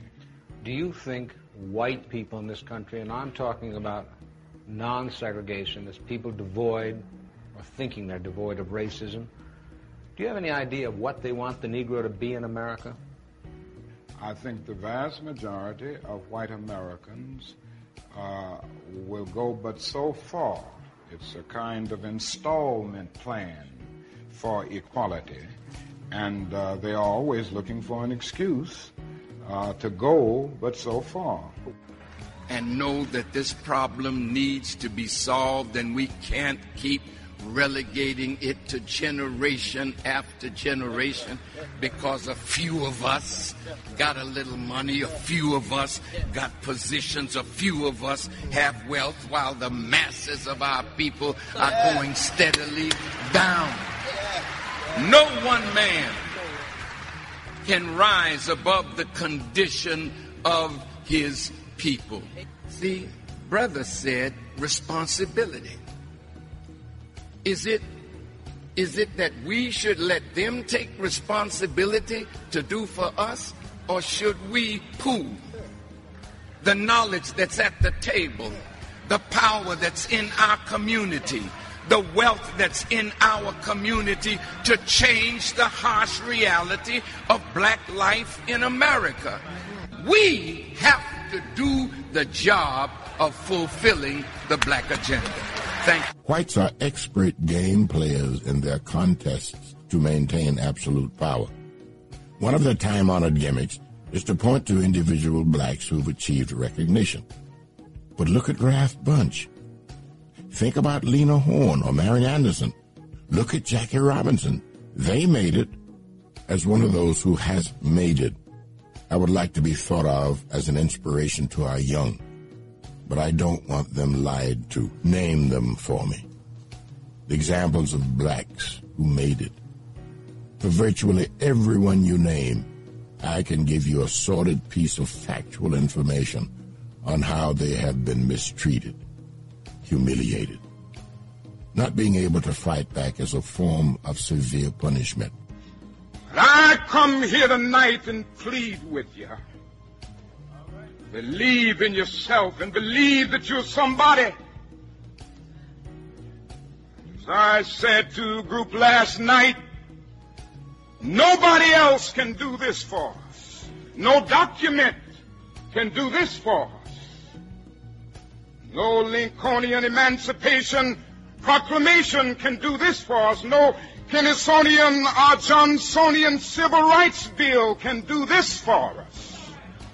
If the Negro is to be free, he must move down into the inner resources of his own soul and sign with a pen and ink of self-assertive manhood his own Emancipation Proclamation.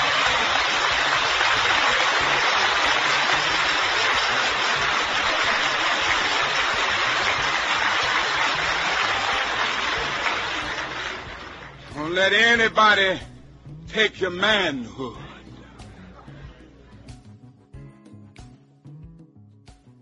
Time for an Awakening is a proud part of the Black Talk Radio Network, the #1 independent black digital and podcasting platform.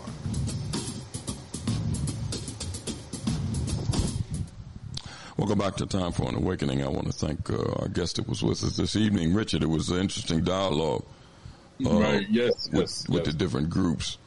And, I'm thinking about some of the other groups that have been on the Low Country Organizing Committee. I think it was 5 organizations that was from Georgia, the Carolinas.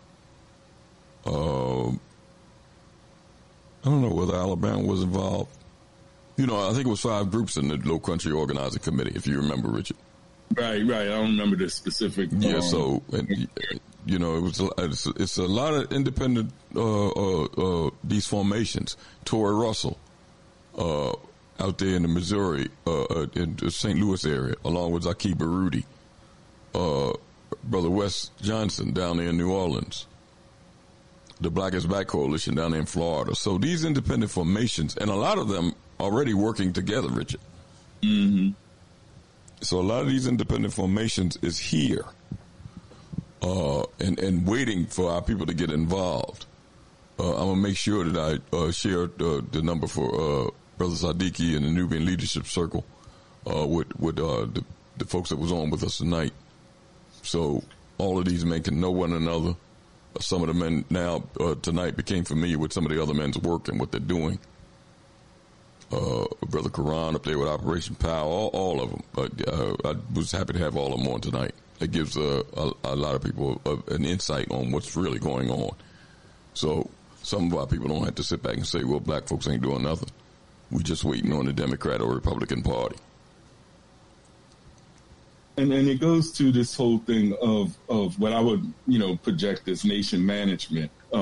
As we see different, bringing these formations together, because even out of this discussion, I was at the National Black Radical Congress that has a convention, Nubian Circle, Black Power Conference. Even if they send delegates and continuing this process to each other, it provides this cross-fertilization of a development that goes towards this nation management.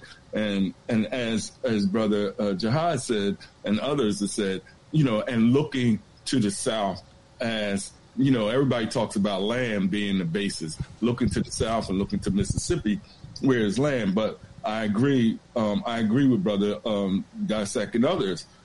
This point of what was brought up in The Devil You Know, the concern I have is you have to come from not to be able to say you're going to, go back to take over more than you come back to create a relationship in order to foster the development of. And my last thought, in hearing us tonight, Elliott, is what happened here.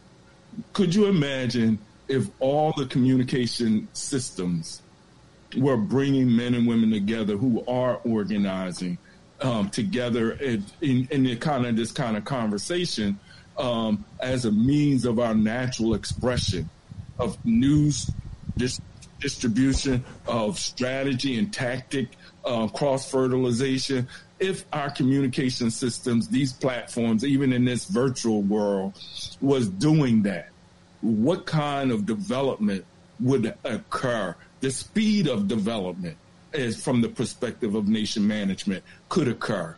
That would be, like really, I don't know if I'm just talking out of my head, but it would be phenomenal compared to, and you bring it up all the time, just using these platforms just to push entertainment, just to push bickering between each other, compared to cross-fertilization about tactics and strategies, organizing successes and challenges. What that would be. You can't get this in a classroom. You can't, if I'm making sense, there's no university that is taking these experiences and what they call creating case studies so that young people can be able to have some framework in relationship to where they're going. This stuff is not learned. This is, is only learned by people who, as I always say, have something inside so strong. Okay. Propels them to actually do this work.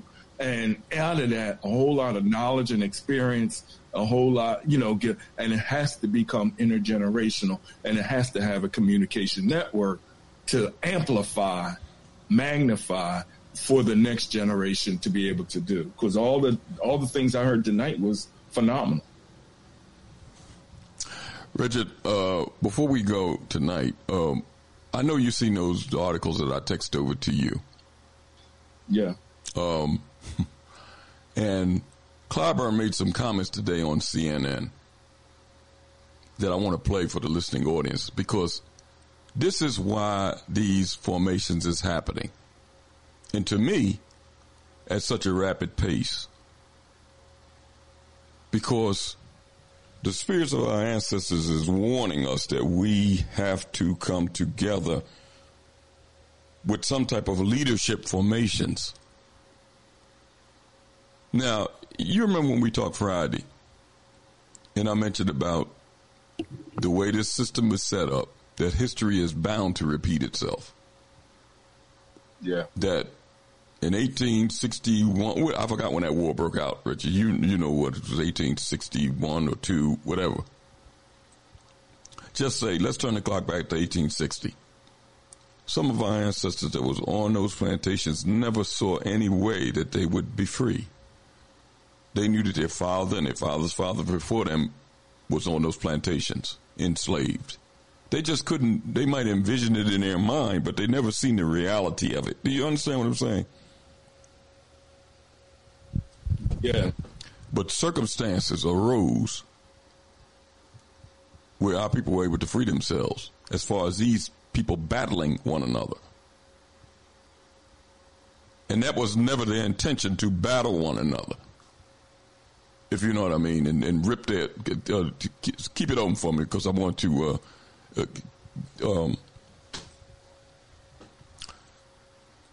that was never their intention to battle one another.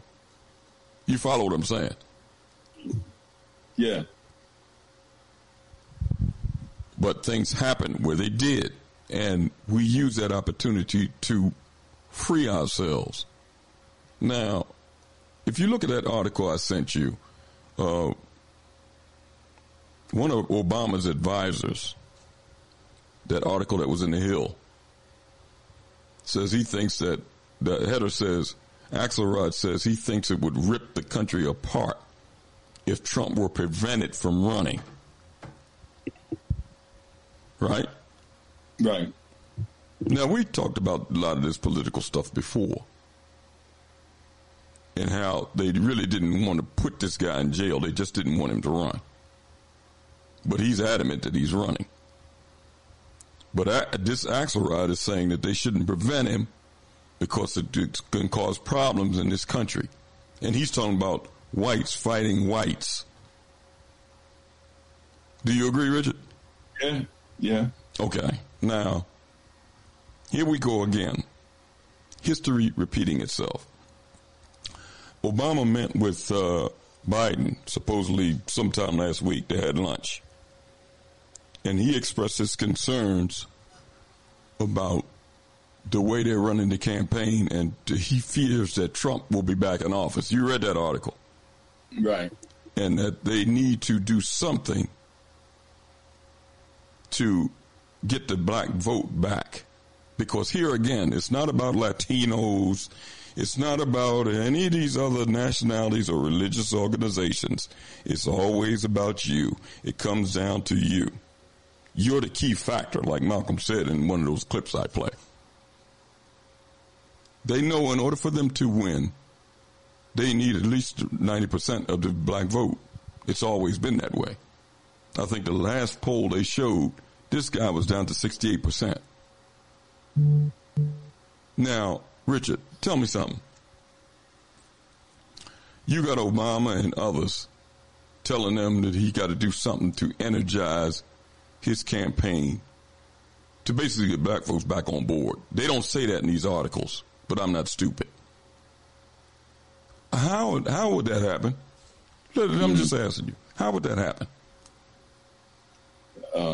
Putting a full court press on those legacy organizations to get people to come out. I agree with that, but how?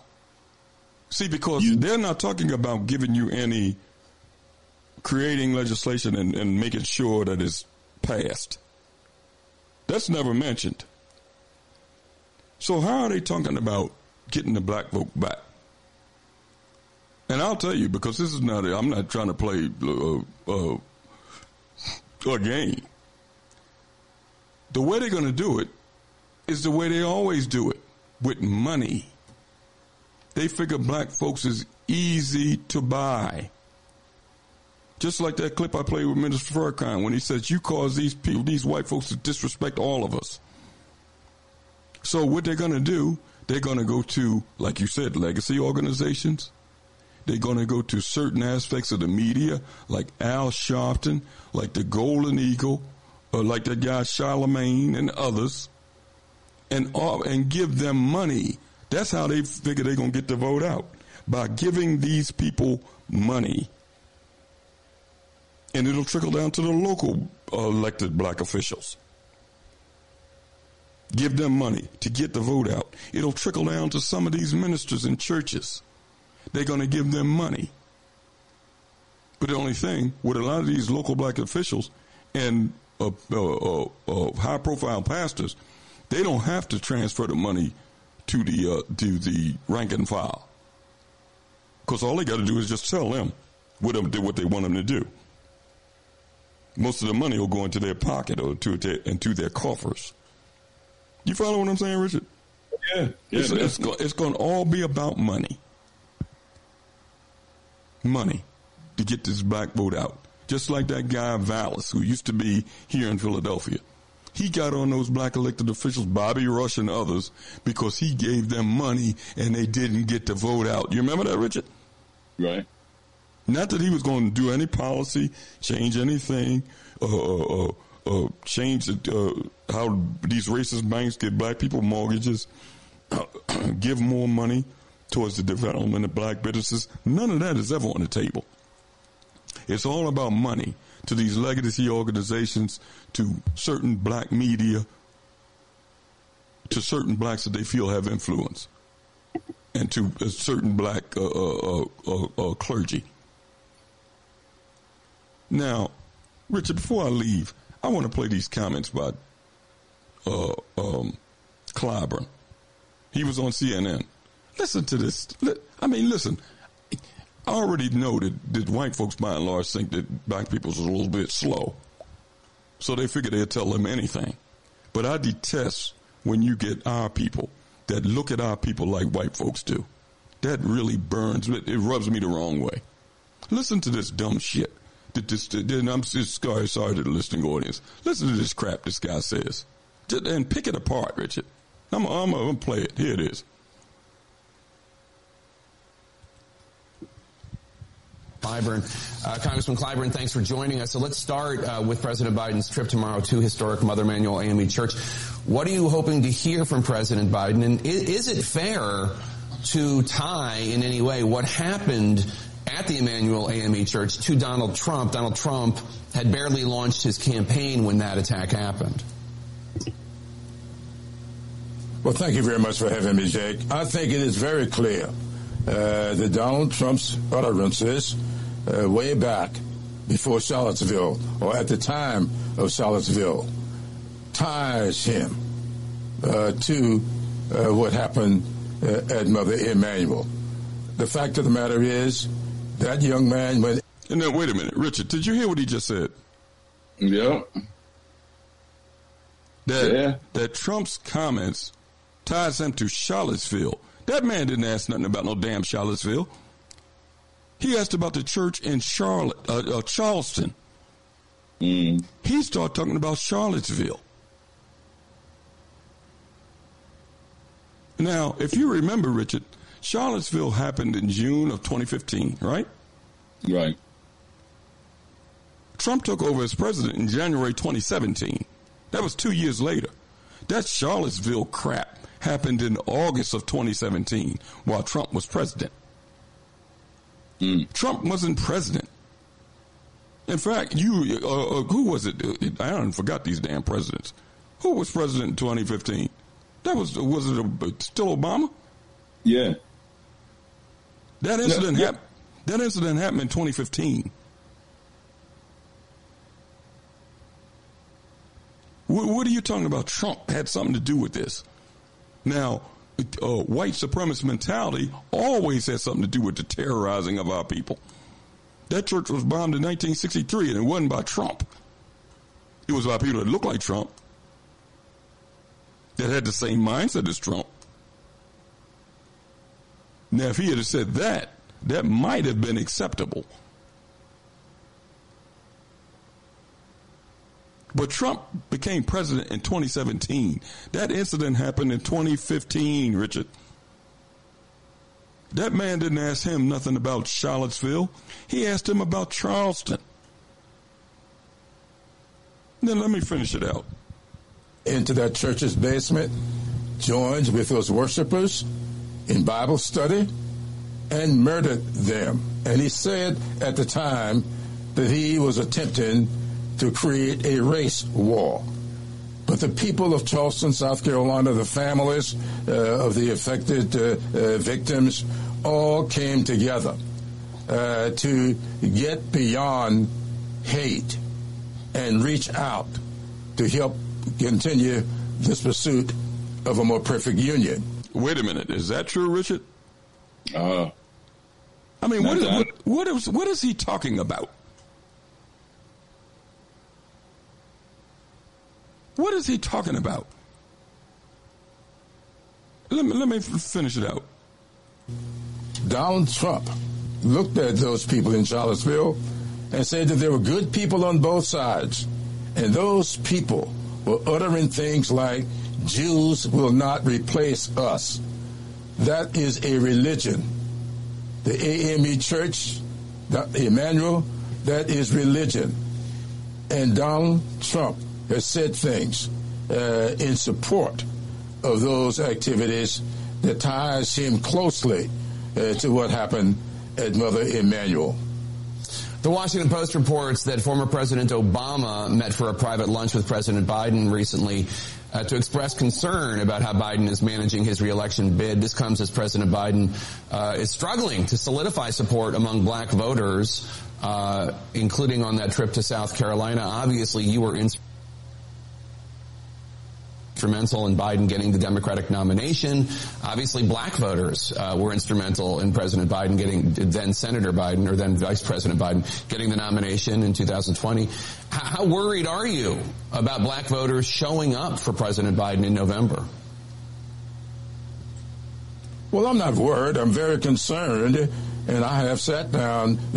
Richard, how worried are you that black voters might not show up? Oh, I'm not worried. I'm very concerned. What is this? Am I some type of fool? What the hell does that mean? I'm not worried. I'm very concerned. I mean, Richard, is these statements, I mean, maybe I'm just hearing things. It ain't registered. Huh? That's the way the double talk of politics. I mean, this presidential election is going to be. And something you said, that struck me is that Clyburn and Biden, all of them may have memory challenges at this point, but they there. So. Well, I don't think. Listen, Biden is a different story. This guy don't have no memory concerns or Alzheimer's. He's just being slick with words. Now, I'm gonna show you how slick. And let me finish it out. It's about another minute. President Biden, I don't know. I saw those reports. I've also seen at least one report indicating that I have sat down with President Biden, and I did with him. And I've told him what my concerns are. I have no problem with the Biden administration and what it has done. My problem is that we have not been able to break through that MAGA wall in order to get to people. Now, wait a minute, Richard. He said, I don't have no problem with what Biden and the administration has done. You heard him say that. Right. His concern that they haven't been able to break through a MAGA wall, which means they haven't been able to reach some of these extremist whites. That's your concern? I mean, what the, you're going to get me to use some real colorful language. Well, what the hell are you in office for? You dumbass old man. What are you talking about? That's your concern? You represent black people in South Carolina. And all I got to do is pull up some statistics down there, what's going on with our people. And it's the same as if I pulled it up from New York, from Philadelphia, from Georgia. They all generally the same. That's your concern? That's what you are concerned? You don't think he's done anything wrong. He succeeded with what he said. He said he don't have any concern with what Biden did. Am I right? Did he say that? Hey, yep. Unless he's saying that the MAGA wall got black people so disenchanted that only 1.5 was going to vote. Look at what Brother Joel Otis just put in the chat room. His district is the sixth poorest in the whole damn nation. Look at that. And his only concern is he hadn't been able to break through a MAGA wall. Somebody need to throw his old ass through a wall. I'm talking about Clyburn. Mm-hmm. Let me play that again, and I'm gonna just let it play out. And I have sat down with President Biden. I don't know. I saw those reports. I've also Senator Biden, or then Vice President Biden, getting the nomination in 2020. How worried are you about black voters showing up for President Biden in November? Well, I'm not worried. I'm very concerned. And I have sat down with President Biden. I don't know. I saw those reports. I've also seen at least one report indicating that I have sat down with President Biden, and I did with him. And I've told him what my concerns are. I have no problem with the Biden administration and what it has done. My problem is that we have not been able to break through that MAGA wall in order to get to people exactly what this president has done. If you took the little simple thing as student loan debt relief, he promised to relieve student loan debt, and he has done that. But one part of his promise he was not able to keep because 6 Republican attorneys general and the United States Supreme Court with 6-3 vote stopped him from doing so. But he sought another way, and he has forgiven $132 billion to 3.4 million people in student loan debt. But nobody writes about that. Nobody talks about that. I'm still hearing from people as recent as yesterday that he did not keep his promise on student loan debt relief, and he has. 80% of what he said he would do, he has done and is continuing to do it, and people don't focus on that. They only focus on that 20% affected by that court decision rather than what he did to get beyond the court decision. He's done the same thing when it comes to the judiciary. He stood right across. Hey, Richard, I had enough of that foolishness, and anybody that want to hear them lies, all they got to do is pull it up on YouTube and hear his comments on CNN. Richard, he don't have no problem with what the guy did. Mm-hmm. He talked about some student loan debt, a program that didn't really go through. A few people got, and it didn't affect. Listen, that man asked him in the beginning about the black vote and the slippage of the black vote, and basically how is they planning to get it back? Wasn't that the gist of this man's questions? Right. So what is he talking about? He still never mentioned anything that he supposedly did specifically for the black community. Later on, he mentions about Ketanji Brown, a couple of positions that was created. What does that have to do with the George Floyd bill? What's that have to do with the John Lewis Voting Rights Act? What does that have to do with the money in the budget for black farmers that was taken out for discrimination that this government, both Democrat and Republican, did against our farmers? And that little bit of money, even though it's a lot of money for the farmers, that little bit of money, considering all the money that they even gave to their brothers over there in the Ukraine, the $5 billion that was allocated for them for land loss and debt relief that was taken out, every penny of it. What about that? You're going to go pull out some student debt relief. And if you did a poll, see how many black people even got any debt relief from their student loans. I'm waiting for that poll. Why don't black media do that poll? Because it would give this Democratic Party and this president a black eye, so they're not going to do that. Our people need to be sick of this song and dance from these stooges that they put, these black stooges that they put in here, black faces on white power. They need to be sick of this foolishness. And all they're going to do is go tell you, oh, vote like your life depends on it, or you'll get Donald Trump again. We've been suffering pain as people since we done been here. We need to do something independent with ourselves, and if there's some pain to be suffered, we'll do it with one another. I know how people are sick of being taken for fools by these white folks, both Democrat and Republican, and quote-unquote allies.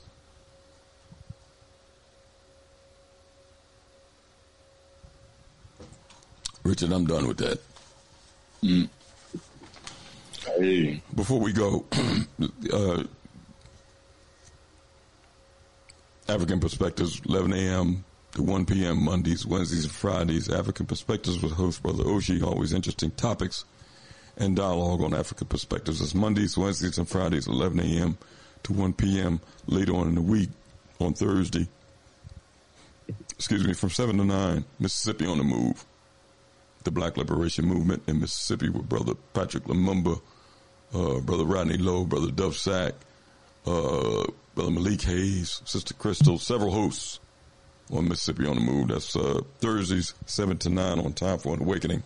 Friday, Time for an Awakening is back from 8 until. On Saturday, the Elders of Sankofa with Dr. Janine James as host from 7 to 9. And on Sunday, from 7 until Time for an Awakening. I want to thank everybody for listening to the program this evening. Lively discussion as always. And we'll be back on Sunday, Lord willing, on Friday, Lord willing, to continue on this path towards an awakening. Peace. If you're driving through the country on a lazy afternoon,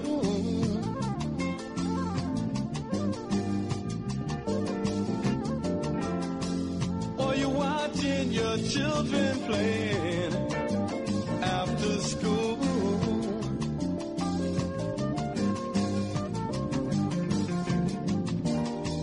they seem to be so unaware of, I know, the things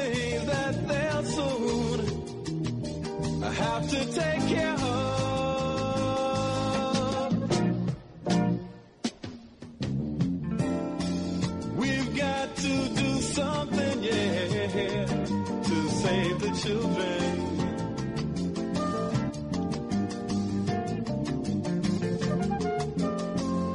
Soon it will be their turns to try and save the world.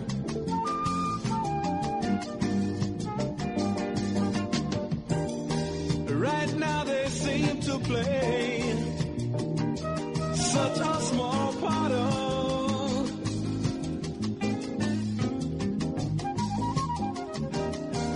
the things that they'll soon be right at the heart of.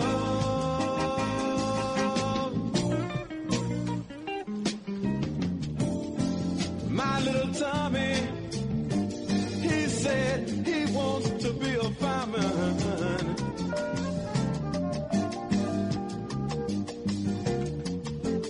And little Mary, she said she got to teach school.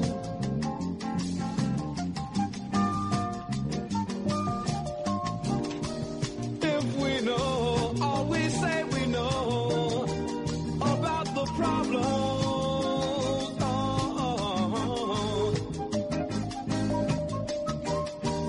why can't we do something to try and solve them?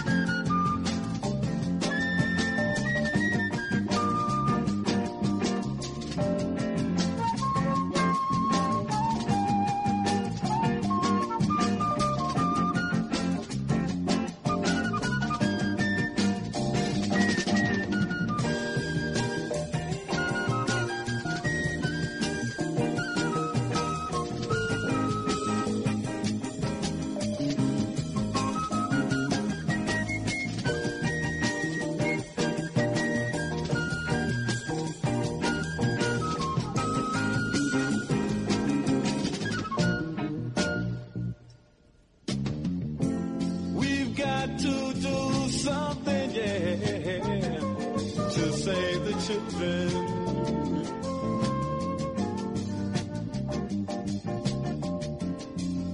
Soon it will be their turns to try and save the world.